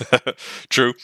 Suck Zerka is 1 iframe on a 4-second cooldown. Also, I think a lot of the Zerker still hate on Suck since it was super rough for input overlaps that now have been fixed mostly. I still don't like that spin out of lava has input conflicts. I think they're really good in small scale since the 100% has really good CC on it, and they can just blow someone up, but are super vulnerable, so you need a buddy to cover you. I think that's valid. Archera says, I really liked that. I really liked the list. I just want to share my thoughts about Lon Suck because she's my main character. This gets a little bit long, so they don't have a TLDR. But let me see. Let me see if I can TLDR this myself. Oh boy. Start putting TLDRs, people, or I'm gonna start TLDRing them for you, and you don't want that. Yeah, in fairness, in this video, it might be other people that don't normally listen to a podcast. That's true. That's why I didn't bother this time. Let's see. Probably starting next week, I'm gonna start writing my own TLDR. I'm just gonna reply to people's comments with a TLDR. And if you don't like the TLDR, then too bad. So they say, let's see, before the nerfs, 1v1 felt worse than Awakening on Suck Lon because of not having grabbed. It makes every matchup harder, especially class like Warrior, Guardian, Striker, Witch, Wizard. Also, CCs were really bad to catch people up. You throw slow-ass Cymbidium, hope they walk into that, and use your LMB after gliding for bound, which is predictable because you come from the air, or just Sacred Dance, which is probably the slowest skill in Lon Kick, and hope you catch something. No fast CCs to catch people. The only good CC was Furious Chase Salpuri after Furious Chase. The animation was fast. It was super armor flow. Also really high damage DP buff. But in 1v1s, it's only worth using with mouse movement because if you don't use mouse movement, you can't control it. This is the main reason I stopped playing Suck. All right, so I'm just going to say, like, I wholly disagree with this. I was playing on Suck Lon yesterday for a while.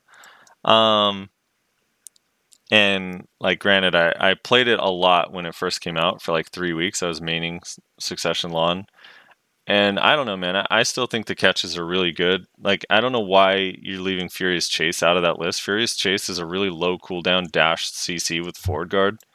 And it's, like, really, really consistent. And, yeah, you can't mouse move the Salpuri, but you can still use the flow to Furious Chase to change your direction after the dash if you want to, and then use Shift Q. So I don't know. It's I think Lon has a lot of catches. Even without Salpuri having SA, it still is so fast, and the AoE is huge. I think it's still like pretty easy to catch people with it. I think Lon has a lot of catches, and Cymbidium is so good. It's not, you don't just hope someone walks into it. You can use it aggressively. And the range on it is pretty decent. Kalekos the Spellweaver says, first of all, awesome, another podcast in 1 week. I can't believe it's possible to grind 5 hours straight in this game without some finger arthritis. Was able to get 3 distortions. Thanks to you guys. Congrats. He has a whole long thing. He says TLDR, insane iframes with range capabilities is just really broken combination because, again, range is a form of protection by itself. They're already super protected with normal kit. Then PA gave them the leeway not to actually commit against melees. I think he's talking about Succession Sork. Maybe? Yeah. Emma Rose says, I really don't understand how Tamer is C. 1v1, 3v3, Tamer is S, A+ tier. Suck is easily just as good as Awaken in both. Yeah, they suck at Node or GVG, but you all even said so does DK and Warrior, who are both labeled in B, and I don't see a DK outperforming Tamer in 1v1, 3v3. I really think it should be more like a B tier at the very least. Here's kind of my thing with the Tamer. Well, I don't completely disagree with what you're saying. Like, maybe for me, I would probably have DK at B and Tamer like B-. Or, but the thing is like, the amount of Tamers that are good in 1v1 or great in 1v1 is so minimal. Like, even of the Tamers that I've run into, I just feel like everyone only thinks of like Memo and Friendo and like Orange Tic Tac, like these top tier Tamers when they think about Tamer 1v1, but they don't think of all the other people that play Tamer that literally just die to everyone instantly. You know what I mean? Yeah. I don't know. Like if we were basing balance purely off mechans on Warrior, then yeah, probably Warrior should be S tier, you know? But unfortunately, nobody plays that well. No one plays like Memo or Friendo. The other like 150 Tamers that are left on the server generally are gathering at Sheep Mountain. Emma Rose says, I really don't Oh, that's the one I just read. Asorzi says, Lawn Suck is definitely not on par with Sork, Ninja, Kuno Suck. It's a strong B at best. All right, so we tried to explain it at the end, but so we sort of like sorted them by like within that tier, which one's the strongest, or which one we think is the highest actual rated, like within the grade. So like Sork, Kuno, Ninja, Lawn. I agree it's not exactly on par, but it's pretty damn close. Lawn is very, very good. In Node War and Siege, Lawn is just as effective. In 1v1, Lawn is just as effective. The only thing is like it has some matchups that are really tough, like Guardian, for example. No one does Sheep Mountain anymore.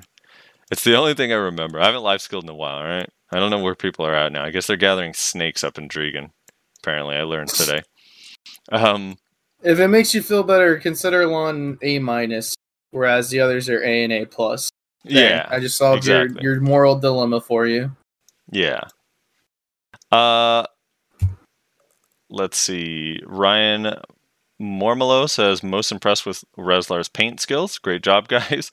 But def agree with Frosty that plus and minus would be really helpful to differentiate the minor differences within the bracket. It sounded like you guys really wanted to place Lawn in A-, but didn't give yourself the option. It's just visually easier to comprehend, I think. Even the left to right thing at the end helped, but I still think A- would read better.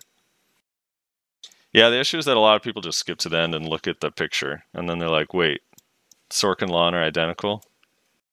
Yeah. Which is like, so like, I don't know. Here's what it yeah, is. you're right, but I'm so annoyed that you're right that I have to explain to people, if we put two classes in A tier, that doesn't mean they're exactly the same strength. That means that, roughly speaking, compared to other classes, these two are relatively close to each other. But for some reason, people are going to look at Sork and Lawn in the same list and say, Lawn isn't as strong as Sork! Like, yeah, no shit. It's just, I don't like that, boys. Fired Up Wings says, says they're going to make people mad and just say like the absolute truth about DK performance. There are ways DK can excel in Node War and Flex, but it takes a lot more work and gear than other Flex classes, just because the stand management and the fact that you run out of skills very fast. Otherwise, great list, very nice considerations. Not Jororo says seems fair. Ani Gatana says I think Warrior Suck should be C tier as well. Maybe. Warrior Suck is another one that I'd probably have in like C+ or B- instead of B. Onigatsu also says Suck Guardian should be C tier, only has one dedicated iframe, and iframe in a stiffness is iframe SA, so it's partial iframe that she can be grabbed out of. Any class that's fast or has a grab destroys Suck Guardian. I don't agree with that. Also, I don't know how a skill that goes from iframe to super armor with a stiffness on it is considered a negative and should be docked points for that. I feel like any skill that starts off as an iframe movement ability that goes into super armor stiff is not going to dock you points. It's going to net you points. Yeah, you can also be grabbed out of mass destruction, but that skill is still really, really, really fucking good. Mr. X says, Valk main here. I feel it's not overtuned and it's not very weak either. Valk's probably the most balanced class right now, in my honest opinion. We would just like a bit more mobility and lessen the CD of Chase, or add another level to Chase to keep the current CD. Also, might be a slight increase to AoE radius, my personal choice for PvE. Overall, class in a good spot. Wilmato says, yeah, right. Kuno bad. Sork Ninja good. The class I play bad. The other class people play good. Bwahaha. Did I say that? I feel like I put Kuno as like right next to Sork. It's funny because all four of the classes that you've played recently, you placed in A tier. Well, except for, I don't know. How recent are we talking? I don't really count Mystic. Yeah, no, poor Mystic, dude. I'm counting Sork, Kuno, Ninja, and Lawn as you've played them recently for a relatively decent amount of time, and we have them all on A. So kind of funny. Yeah, I don't know. Maybe he's referring to me because we put Zerker in C tier. But dude, if you really think Zerker's Succession is like higher than C tier, I don't know what to tell you. No, I don't no, know, man. it can't be that because he said right at the top. Yeah, right. Kuno bad, Sork Ninja good. The class I play bad, so I don't know. He also says, edit. The reason why no one plays Witch is because you have a class that has the same skill set with the same weapons. Only difference is C20 Tri Awakening weapon for accuracy. So people will play the class that is better, even the differences are minimal. Warrior and Valk had the same issue when Succession came out, but a lot of people stayed Valk because the moveset was different. Even Warrior was better. So my point is, with two different classes, same moveset, it's impossible to not have this issue of over-representing of that class. If you give Witch teleport, people will play Witch because she has teleport and MMA. Yeah. I don't know. There's a lot of weaknesses to Witch compared to Wizard. I'm trying to get a guest. I'm not going to say who. I'm trying to get a guest that maybe can talk to us about Succession Witch a little bit. So maybe next week I'll be able to nail him down. Is it Mina? Yeah, it's Mina, dude. Milo Lubin says, suck Witch here. We are one of the worst classes in the game for 1v1. Our passive relies on unprotected animation locks. Awake is so much better. Yeah, maybe. I don't know. For 1v1, they're both not amazing. So, Spheros is not a bad list. Would say Sork is S after getting one tap from across the map, but either way, decent list. Dude, I always remember Sphero in Node Wars, like him using the Warrior forward F. I saw him running away. He like engaged like in a 1v3. He runs away with forward F. He's sprinting away, and I threw a Dream of Doom, and it hit his back, and he died. It felt so bad. Invendentia says, Nayaashi complains about Meiwa movement, but doesn't understand complaints about Suck Valk movement thinking. So that was Nayaashi responded to that earlier, but yeah, I think Suck Valk needs one more shield chase that has super armor. I think that would help it a lot. Personally, that's just my opinion. If it had one more, or if the cooldown was reduced on all of them by 1 second, maybe that would help too. Super Sean says, just starting, but super glad you are splitting up PvP and PvE. Makes the discussion and ranking too messy. And Austin Lassiter says, what about the activate Windows succession? Where does that go? There's a special tier list. That's been MIA for a while, brother. Humanidai says there's a special tier list in the Patreon. All the money goes to the goal of getting an online key activation for Windows 10. And then you can actually make goals in Patreon. Maybe that should be a goal. We'll set a goal, and I'll eventually activate my Windows once we reach it. Ryan Mormello says, can't wait to customize my wallpaper. And Kieran2029 says F. So yeah, that's the tier list comments for now. I'm sure that'll get out of hand and crazy over time, like the other ones did. We'll see. What happens. Let me pull up the last week's comments, and then we'll be all set. So last week we had, for context, we had Shade on from Snake. Feels Tamer Man. Yeah, aka Feels Tamer Man. Shade. He was really cool. We talked about the history of Snake, and then we talked about Tamer and Tamer balance and stuff. So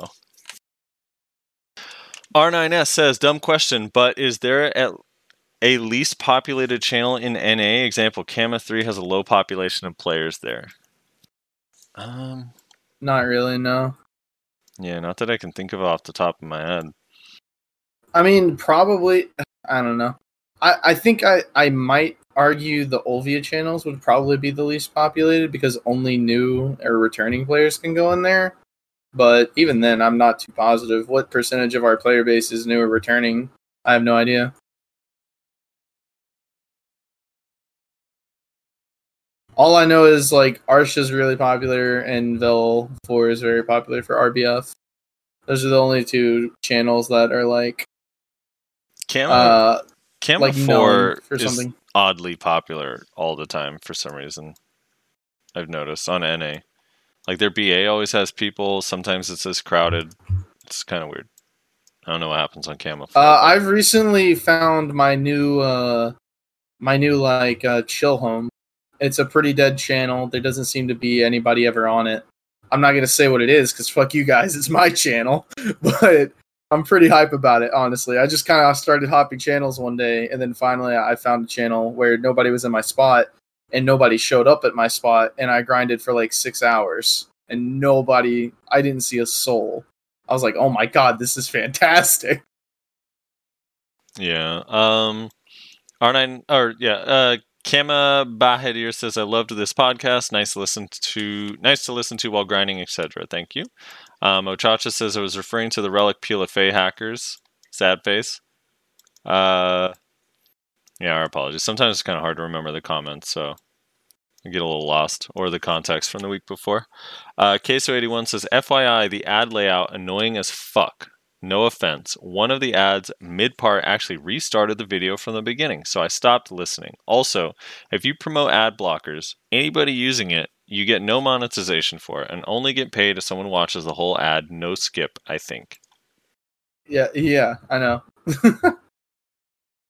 Yeah, I don't know. I mean, the as restart... far as the ad resetting your video, that sucks, but there's not much I can do about that. But yeah, ad block, yeah, you only get money if people watch the ads, and then I think you get a little bit extra if they interact with it or whatever.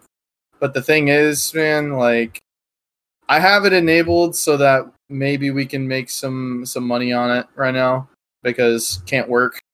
But man, just make your life easier and use ad block. I know that's such a weird thing for me to say right after saying that first thing, but just use ad blocker, man. Seriously, just make your life easier. If you don't know what ad blocker is, it's an extension you can get on your web browser that will block almost every ad that pops up, whether it be a video ad or a ad in like sidebars and things like that. And it is, in my opinion, a necessary tool to browse the internet. Or get YouTube Red. I use Google Play Music.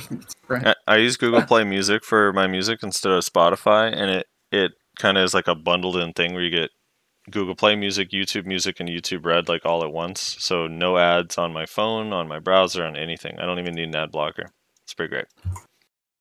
I've used Spotify for years, and then a while back they paired Spotify and Hulu together. So now I also have Hulu for no additional cost, which is pretty hype.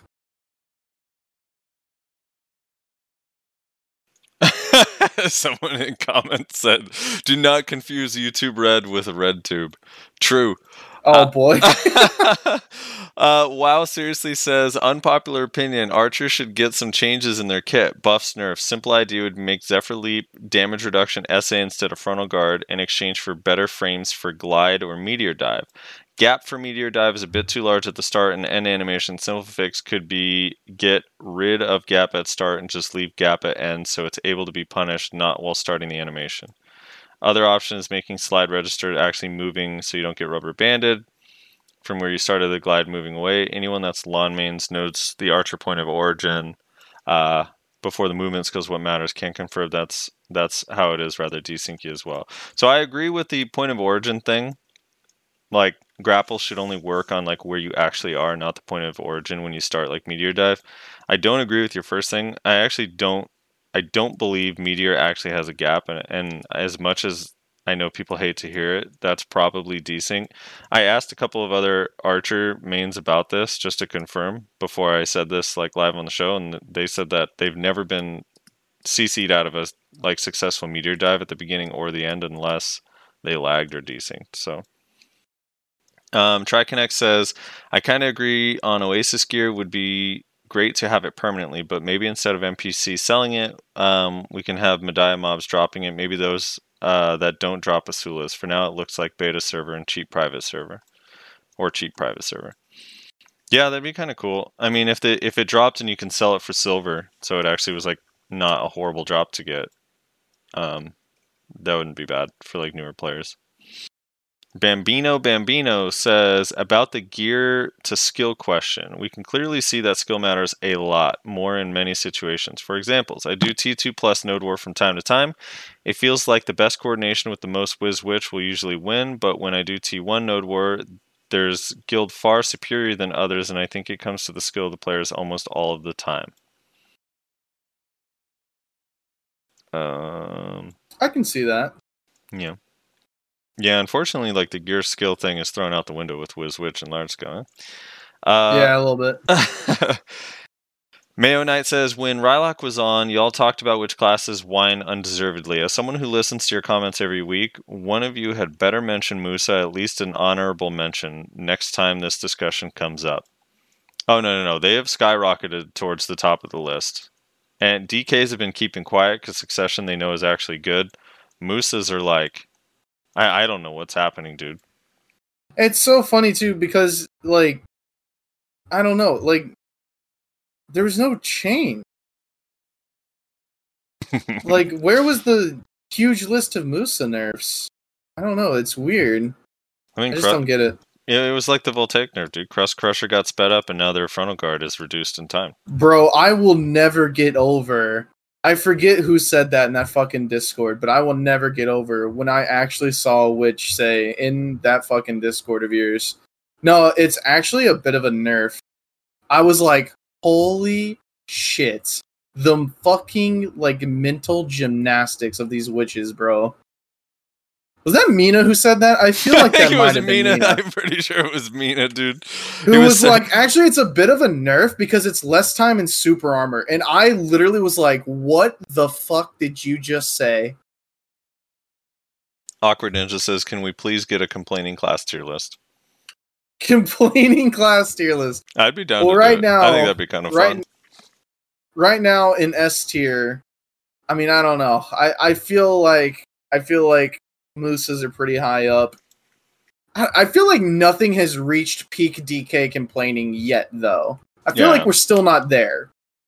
When DKs were complaining the most is like the loudest it's ever been. But man, Moose is working their way up there. Like they're really trying to get there. But also, peak DK complaining, I think we can agree was actually kind of justified because it actually was impossible for them to do anything about Mystic and Striker. Yeah, it's just that they transferred that over to they can't do anything to anybody. That's where things got a little out of hand. Todd Thorson says, I honestly don't get this mindset people have. It's been like this since the start of the game as well. If a class has some obvious issues with skills and they complain it in a good way, the replies usually go like, quote, my blank, insert class, have that / similar issue as well, and worse. Hence, your class shouldn't complain and try to get it fixed. It's baffling and toxic in all honesty. Yeah, I agree.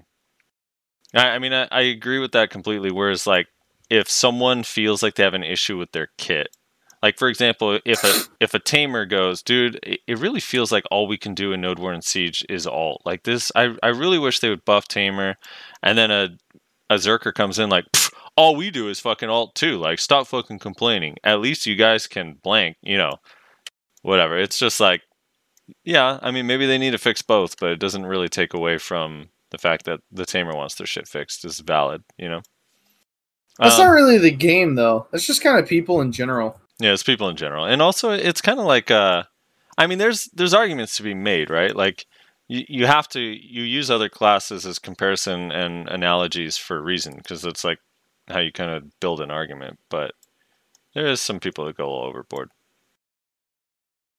The Musassin says, I dislike Tamers a lot, still hate Guardian more. For Tamers, my issue with them is that if you manage to CC a Tamer, that damn pet comes and CCs you, fucks your whole combo. If the Tamer gets CC'd, your pet should get CC'd as well, or it can still attack and do damage, but it shouldn't be able to CC you. Yeah, I think that's what Feels Tamer Man was saying, that the pet, he didn't like it. Dude, I've known this forever, that like even Tamers don't really like that the pet CCs people randomly. Yeah. Because it's kind of weird. Damn soap ads. Lost Soul says, damn soap ads. Going for pen makes me want to quit the game daily. 180 stack cron like 17 times now. I love it when YouTube shows me people hitting pen on 100 stack. The Awkward Ninja says, it is 10 on every class according to the patch notes way back when. Yeah. Pet classes should have an extra 4 for pet, and for some reason Wizard and Witch get a bonus 1 on the fake pet on top of the 4 from Red Orb. But, is just what it is supposed to be. Yeah, I think Feels Tamerman was saying that it's 7 plus 3 or whatever for the. I can't remember what the math was exactly they were saying, but it's literally just a flat 10 aggro limit on every class, and then some classes with a pet it goes a little bit over. I'm pretty sure Tamer is actually supposed to still be 14 if your pet is out, if I'm not mistaken. But yeah, used to be 7, then they changed it to 10 on everybody. And I think that did 2 things. It kind of equalized trash per hour a little bit across classes, because before it was like Sorks would get so much extra trash because the disc used to aggro more and bring them beyond like what other people could do and so on. So the Awkward Ninja also says TLDR, fix the hit stun during SA. It probably adds horrible lag and desync and it sucks. Tamer, Zerker, Striker, and Mystic with aerial self stuns during SA. For Mystic, it is leg drop. Or Striker, it is leg drop. Mystic, sea burial. Tamer, cloud riding. Zerker gets double dicked with predatory leap and giant leap. Wizard had a problem with this while descending with TP, and it actually got fixed a long time ago, and Sork got fixed. Yeah. I still contest they should just remove fall animation entirely unless you fall from a fucking skyscraper. Agreed. No all-powerful magical being, it falls from fucking 2 feet and starts flailing their hands. Would never happen. Conan says, all the memories from back in Eden and early server merge. I was an Alloy back then, and I remember fighting you guys. Midir, the GM, ended up quitting and disbanded the guild a few weeks post-server merge. The majority of Alloy's strong member actually went to Vision. I still see some of the names in Snake today. Good Fight only came many months later. I remember Alloy. I do not, dude. I don't remember any of these guilds. My first guild ever was Butt Chuggas. Little known fact. I got invited to a guild while I was grinding Sawsons, and I didn't understand the interface, and I accepted the invite, not knowing. I actually didn't know I got into the guild, and the next day I was like looking at my guild. I like pressed the G thing. I was like, oh shit, I have like a guild chat, and the guild's name was actually Butt Chuggas. So yeah. Butt Chuggas. Hell yeah, dude. My first guild was named Oblivion. So pretty edgy. Yeah, Oblivion. Madoshi asked, "What guild were you in on Eden?" I wasn't in Eden. I played on Uno. He was an Uno guy. So I had the joy of being dominated by Barcode for a year and a half, 2 years, however long it was. The good old days. I remember Barcode. Colecos the Spellweaver says, I don't know. I still think using purified water on yourself to unsummon the pet when it attacks you is the most balanced change we can do. Yeah, I agree. 0H says, for those who want to fight higher gear people with lower gear, roll Succession Mystic. I'm 275, 324, and I get out-traded to death or half-comboed by a Trial Succession Mystic while it takes me a full combo to kill one. LOL. No, this is not exaggerated. Dude, Mystic's E-buff. I know no Mystic wants to hear it, but that E-buff is probably overpowered. Not saying there aren't others that are overpowered as well, but goddamn. You ever read the Mystic E-buff, Rez? Oh, did we lose Rez? Rezi? Oh, he's bio. I'm going to read this real quick for everyone. It'll be fun. Here we go. Let me swap to my Mystic real quick. Read it live on the show. I'm not saying for sure it should be nerfed, but it should. I think we should. It's fair to ask questions. That's all I'm saying. I think it's totally valid to ask questions about this E-buff. All right. Here we go. Mystic E-buff. You ready?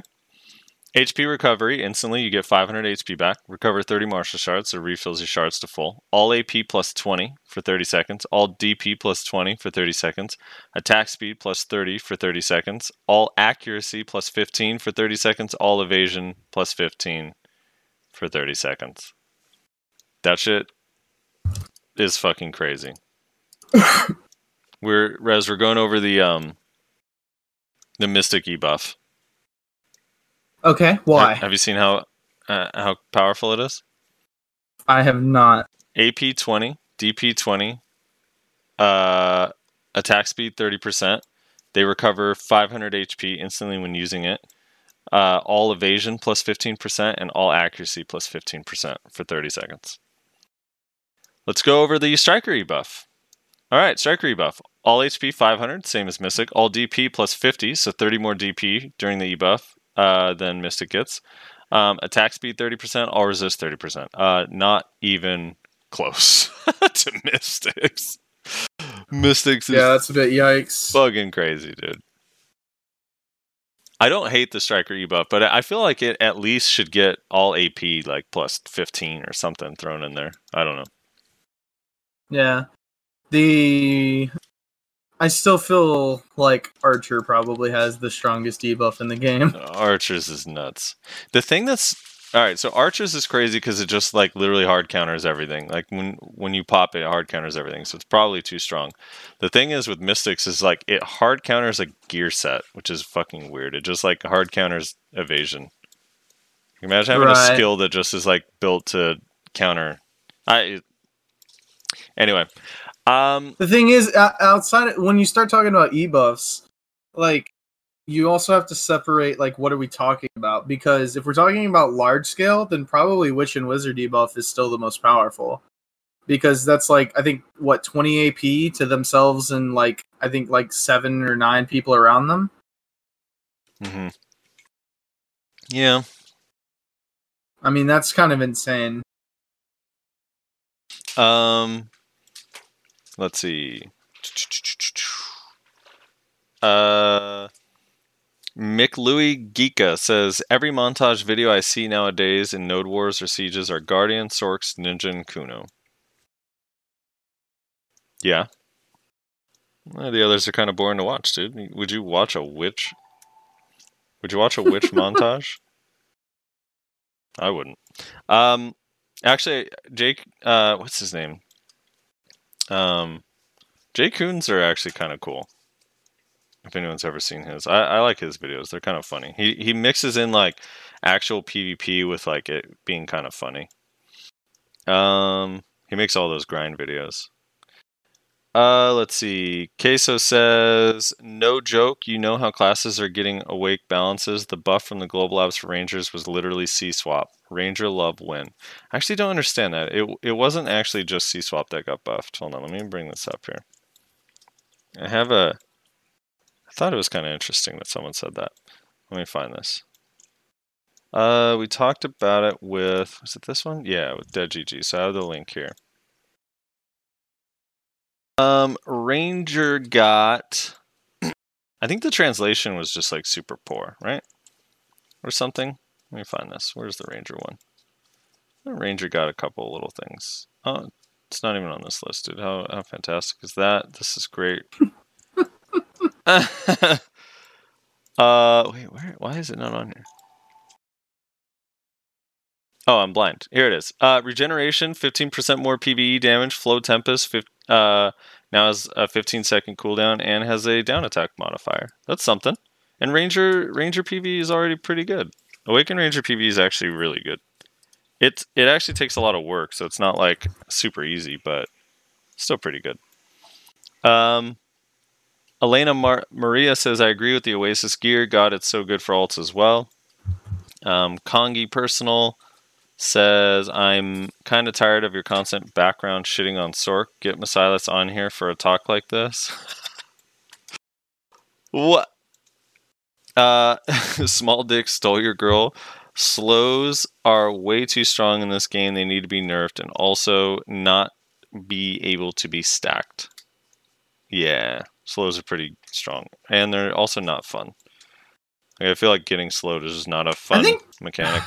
I think the stacking is just the word. If it didn't stack, I feel like it would not be as much of an issue as it is.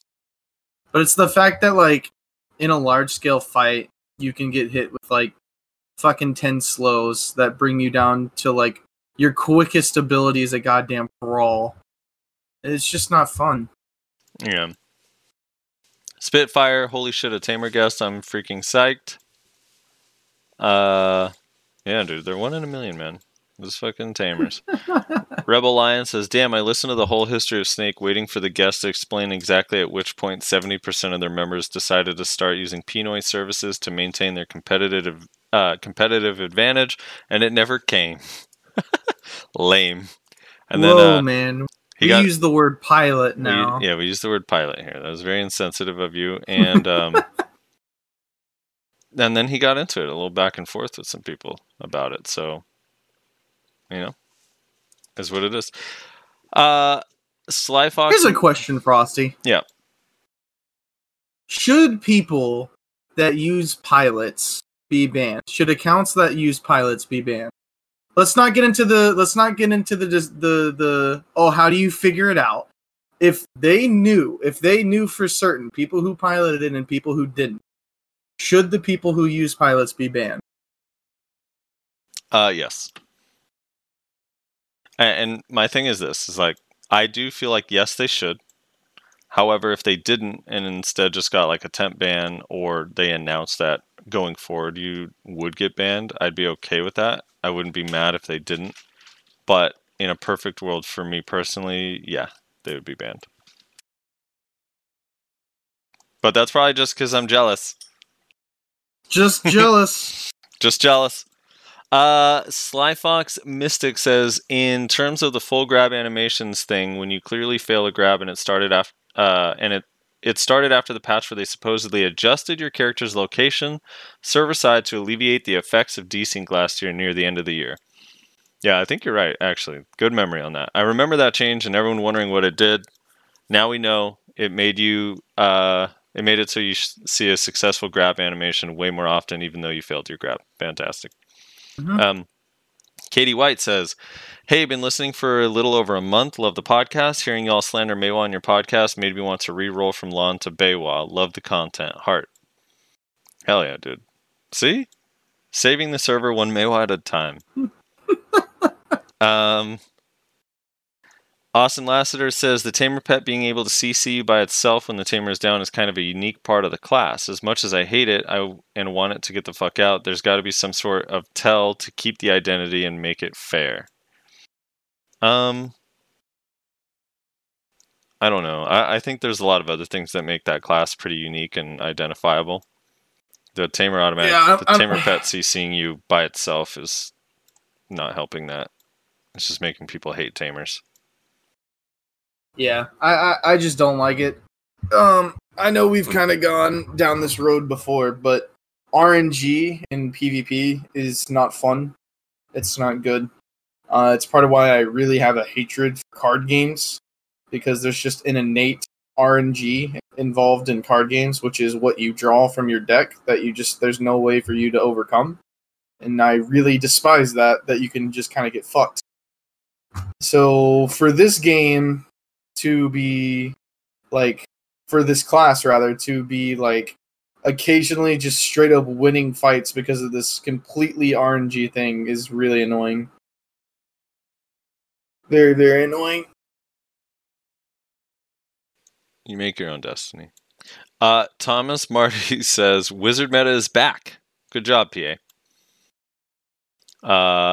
Milo Lubin says, keep it up, guys. And Kieran2029 says, E.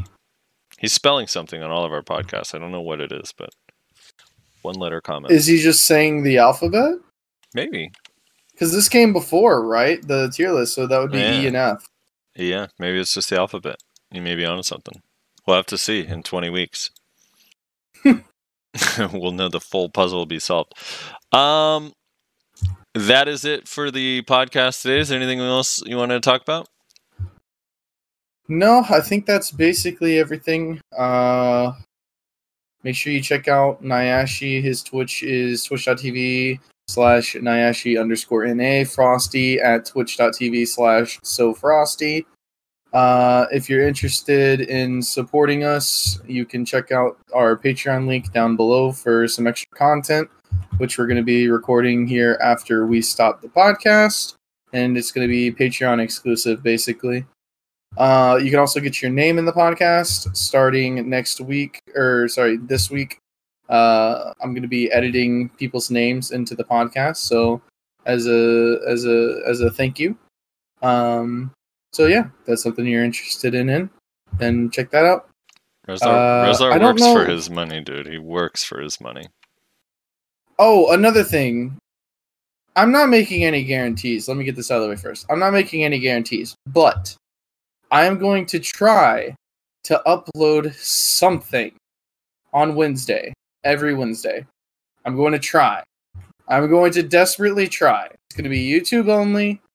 It'll probably oftentimes involve Nayashe and or Frosty, because I just kind of like doing things with them. Gonna try. We'll see. This week, Nayashe finally got me the fights that we did forever ago that I wanted to upload like 2 weeks ago. So this week it's going to be that. I'm going to be putting together some... we did... Was it first to 10 that we did? Or was it best of something? I don't remember. We did some amount of fights. First to 5. First to 5, that's what it was. Okay, so we did a first to 5s between 3 of us, like round robin style, basically. Spoiler: Frosty came out on top. Busted class. So I'm gonna be, gear carried, class carried, PC carried, internet carried, everything else. So I'm gonna be putting that up on Wednesday, hopefully, and then after that, I'm just gonna be trying to put something up. I feel like I got so much time on my hands, I can put out more content for people. So, no promises, but I'm gonna be trying to do that. So. Yep. Yeah, I think that's everything. Make sure you like the video, comment your thoughts on what we're talking about, and that's it. We'll catch you next week.